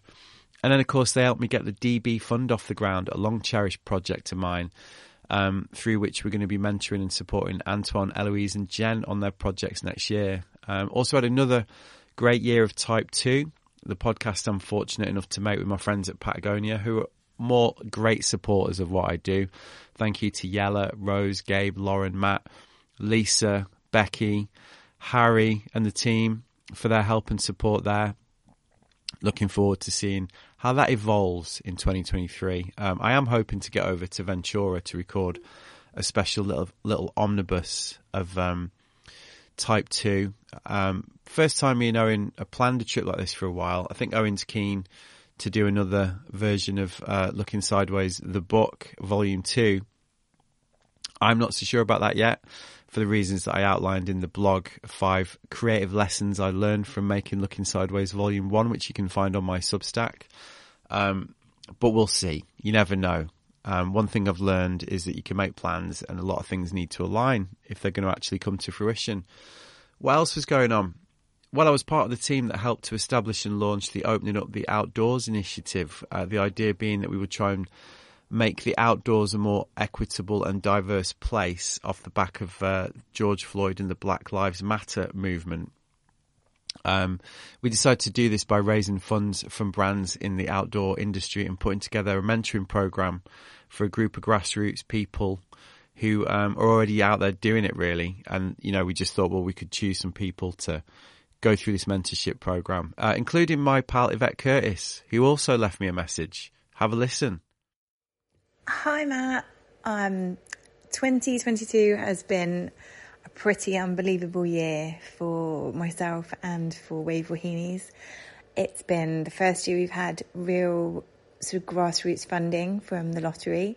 We ran the first ever female dedicated surf contest at Ocean Fest in Croyd, which was amazing, having over 40 women and girls compete, many for their first ever time. An event for women and girls at the Wave, attracting over 100 women and girls and working with an incredible community group in the centre of Bristol, funding them to go surfing, which was amazing. Our Syrian surf programme ran for its second year. It's been such an incredible year for highlights. But I've also graduated an amazing programme with some other change makers as part of the Opening Up the Outdoors programme, working in diversity, which has been incredible and such a sense of pride. And for me, I think my highlight has been being brave enough to actually say what needs to be said sometimes. And it's been really scary. So I'm really proud of that. And for next year, I'm really hoping that the survey we've conducted on the perception of diversity within surfing will actually make some really positive change, and we're working with more diverse communities for next year. So I can't wait, and I can't thank everyone enough for all their support and love that's come my way. It's been phenomenal. So thank you. Cheers, Yvette. Thanks for doing that. Another personal highlight elsewhere has been getting proper stuck into my Substack, which you can find over at lookingsideways.substack.com, and which is where I've been quietly amassing a lot of articles by myself and guest writers such as Chris Nelson, Chaz Smith, Jamie Curry and many more. Kind of switched over to that because I was putting the newsletter out every week and I was using Campaign Monitor, who'd basically charge, and it was costing a fair amount of money the more and more people signed up. Substack was free, so I thought, well, I'll change it to that. And then I kind of realised it's actually a really great platform for me. You can host the podcast, you can host articles, you can have the newsletter, you can host open threads. I've had a couple of great ones, impassioned debates on topics such as creativity and being paid fairly. It's where you can sign up to receive my 10 Things emails, which now has thousands of global subscribers, and where you can find and join the heart of the growing Looking Sideways community. I'm probably going to go paid on there in the new year, although this won't affect the podcast that much. But yeah, keep them peeled for that. Elsewhere, I did loads more journalism. I enjoyed writing stories for White Lines, Wired, The Snowboard Journal, Pleasure, Metro, many more. Might do a bit more of that in 23. Might even dust off the old press strip horse. It's been a while. I did much more corporate stuff, including another workshop for a company about my approach to creativity, storytelling and podcasting. That's been really interesting. It always goes down really well, that. And financially, without being vulgar, it's a bit of a no-brainer because, as I talked about in that creative blog, I kind of earn more money doing a day of that than I did from doing the book, basically, which is pretty hilarious. Off the back of that, I was thinking, well, I should do an online version of this for interested listeners and readers who want to join something like this themselves, because there appears to be an appetite for that. So I'll be posting about that. Sorry, I'm a bit hungover after last night. I'll be posting about that in the newsletter if you're interested in finding out more, and probably try to sort that out in 2023 as well. And then there's my day job, ACM, which has had another roller coaster year. We've really focused on building a value-based company. It sounds a bit cheesy, but we do genuinely want ACM to be a place where people feel valued and it's a good place to go work. We don't always get it right, but we try our best. The reward is that we're currently working with the best, most talented and most creative bunch that have ever been through the virtual doors, with the work to prove it. There's more, but this episode is already about 3 hours long, so I'll probably start to wrap it up. Lowlights, like I say, a few of them. The therapy helped. Didn't get barreled. Bit of a blow. Kind of thought that had happened by now. Didn't get Looking Sideways live off the ground, but at least we've got a standing joke in the festive special off the back of that. And I had the usual work run-ins with a few entitled clueless idiots, but that appears to be life. Oh, life, right? So there we go. 23. A lot of time in France, working on the house, exploring the coastline. But generally, life's good. Very grateful to everybody who's tuned into an episode, been a guest, commented, left hate mail, given me feedback, and generally taken part in what I do and encouraged me or even discouraged me. Whatever, it's all good. So I'll leave it there for now. Thanks for tuning into this one. If you've been a guest, thanks for coming on.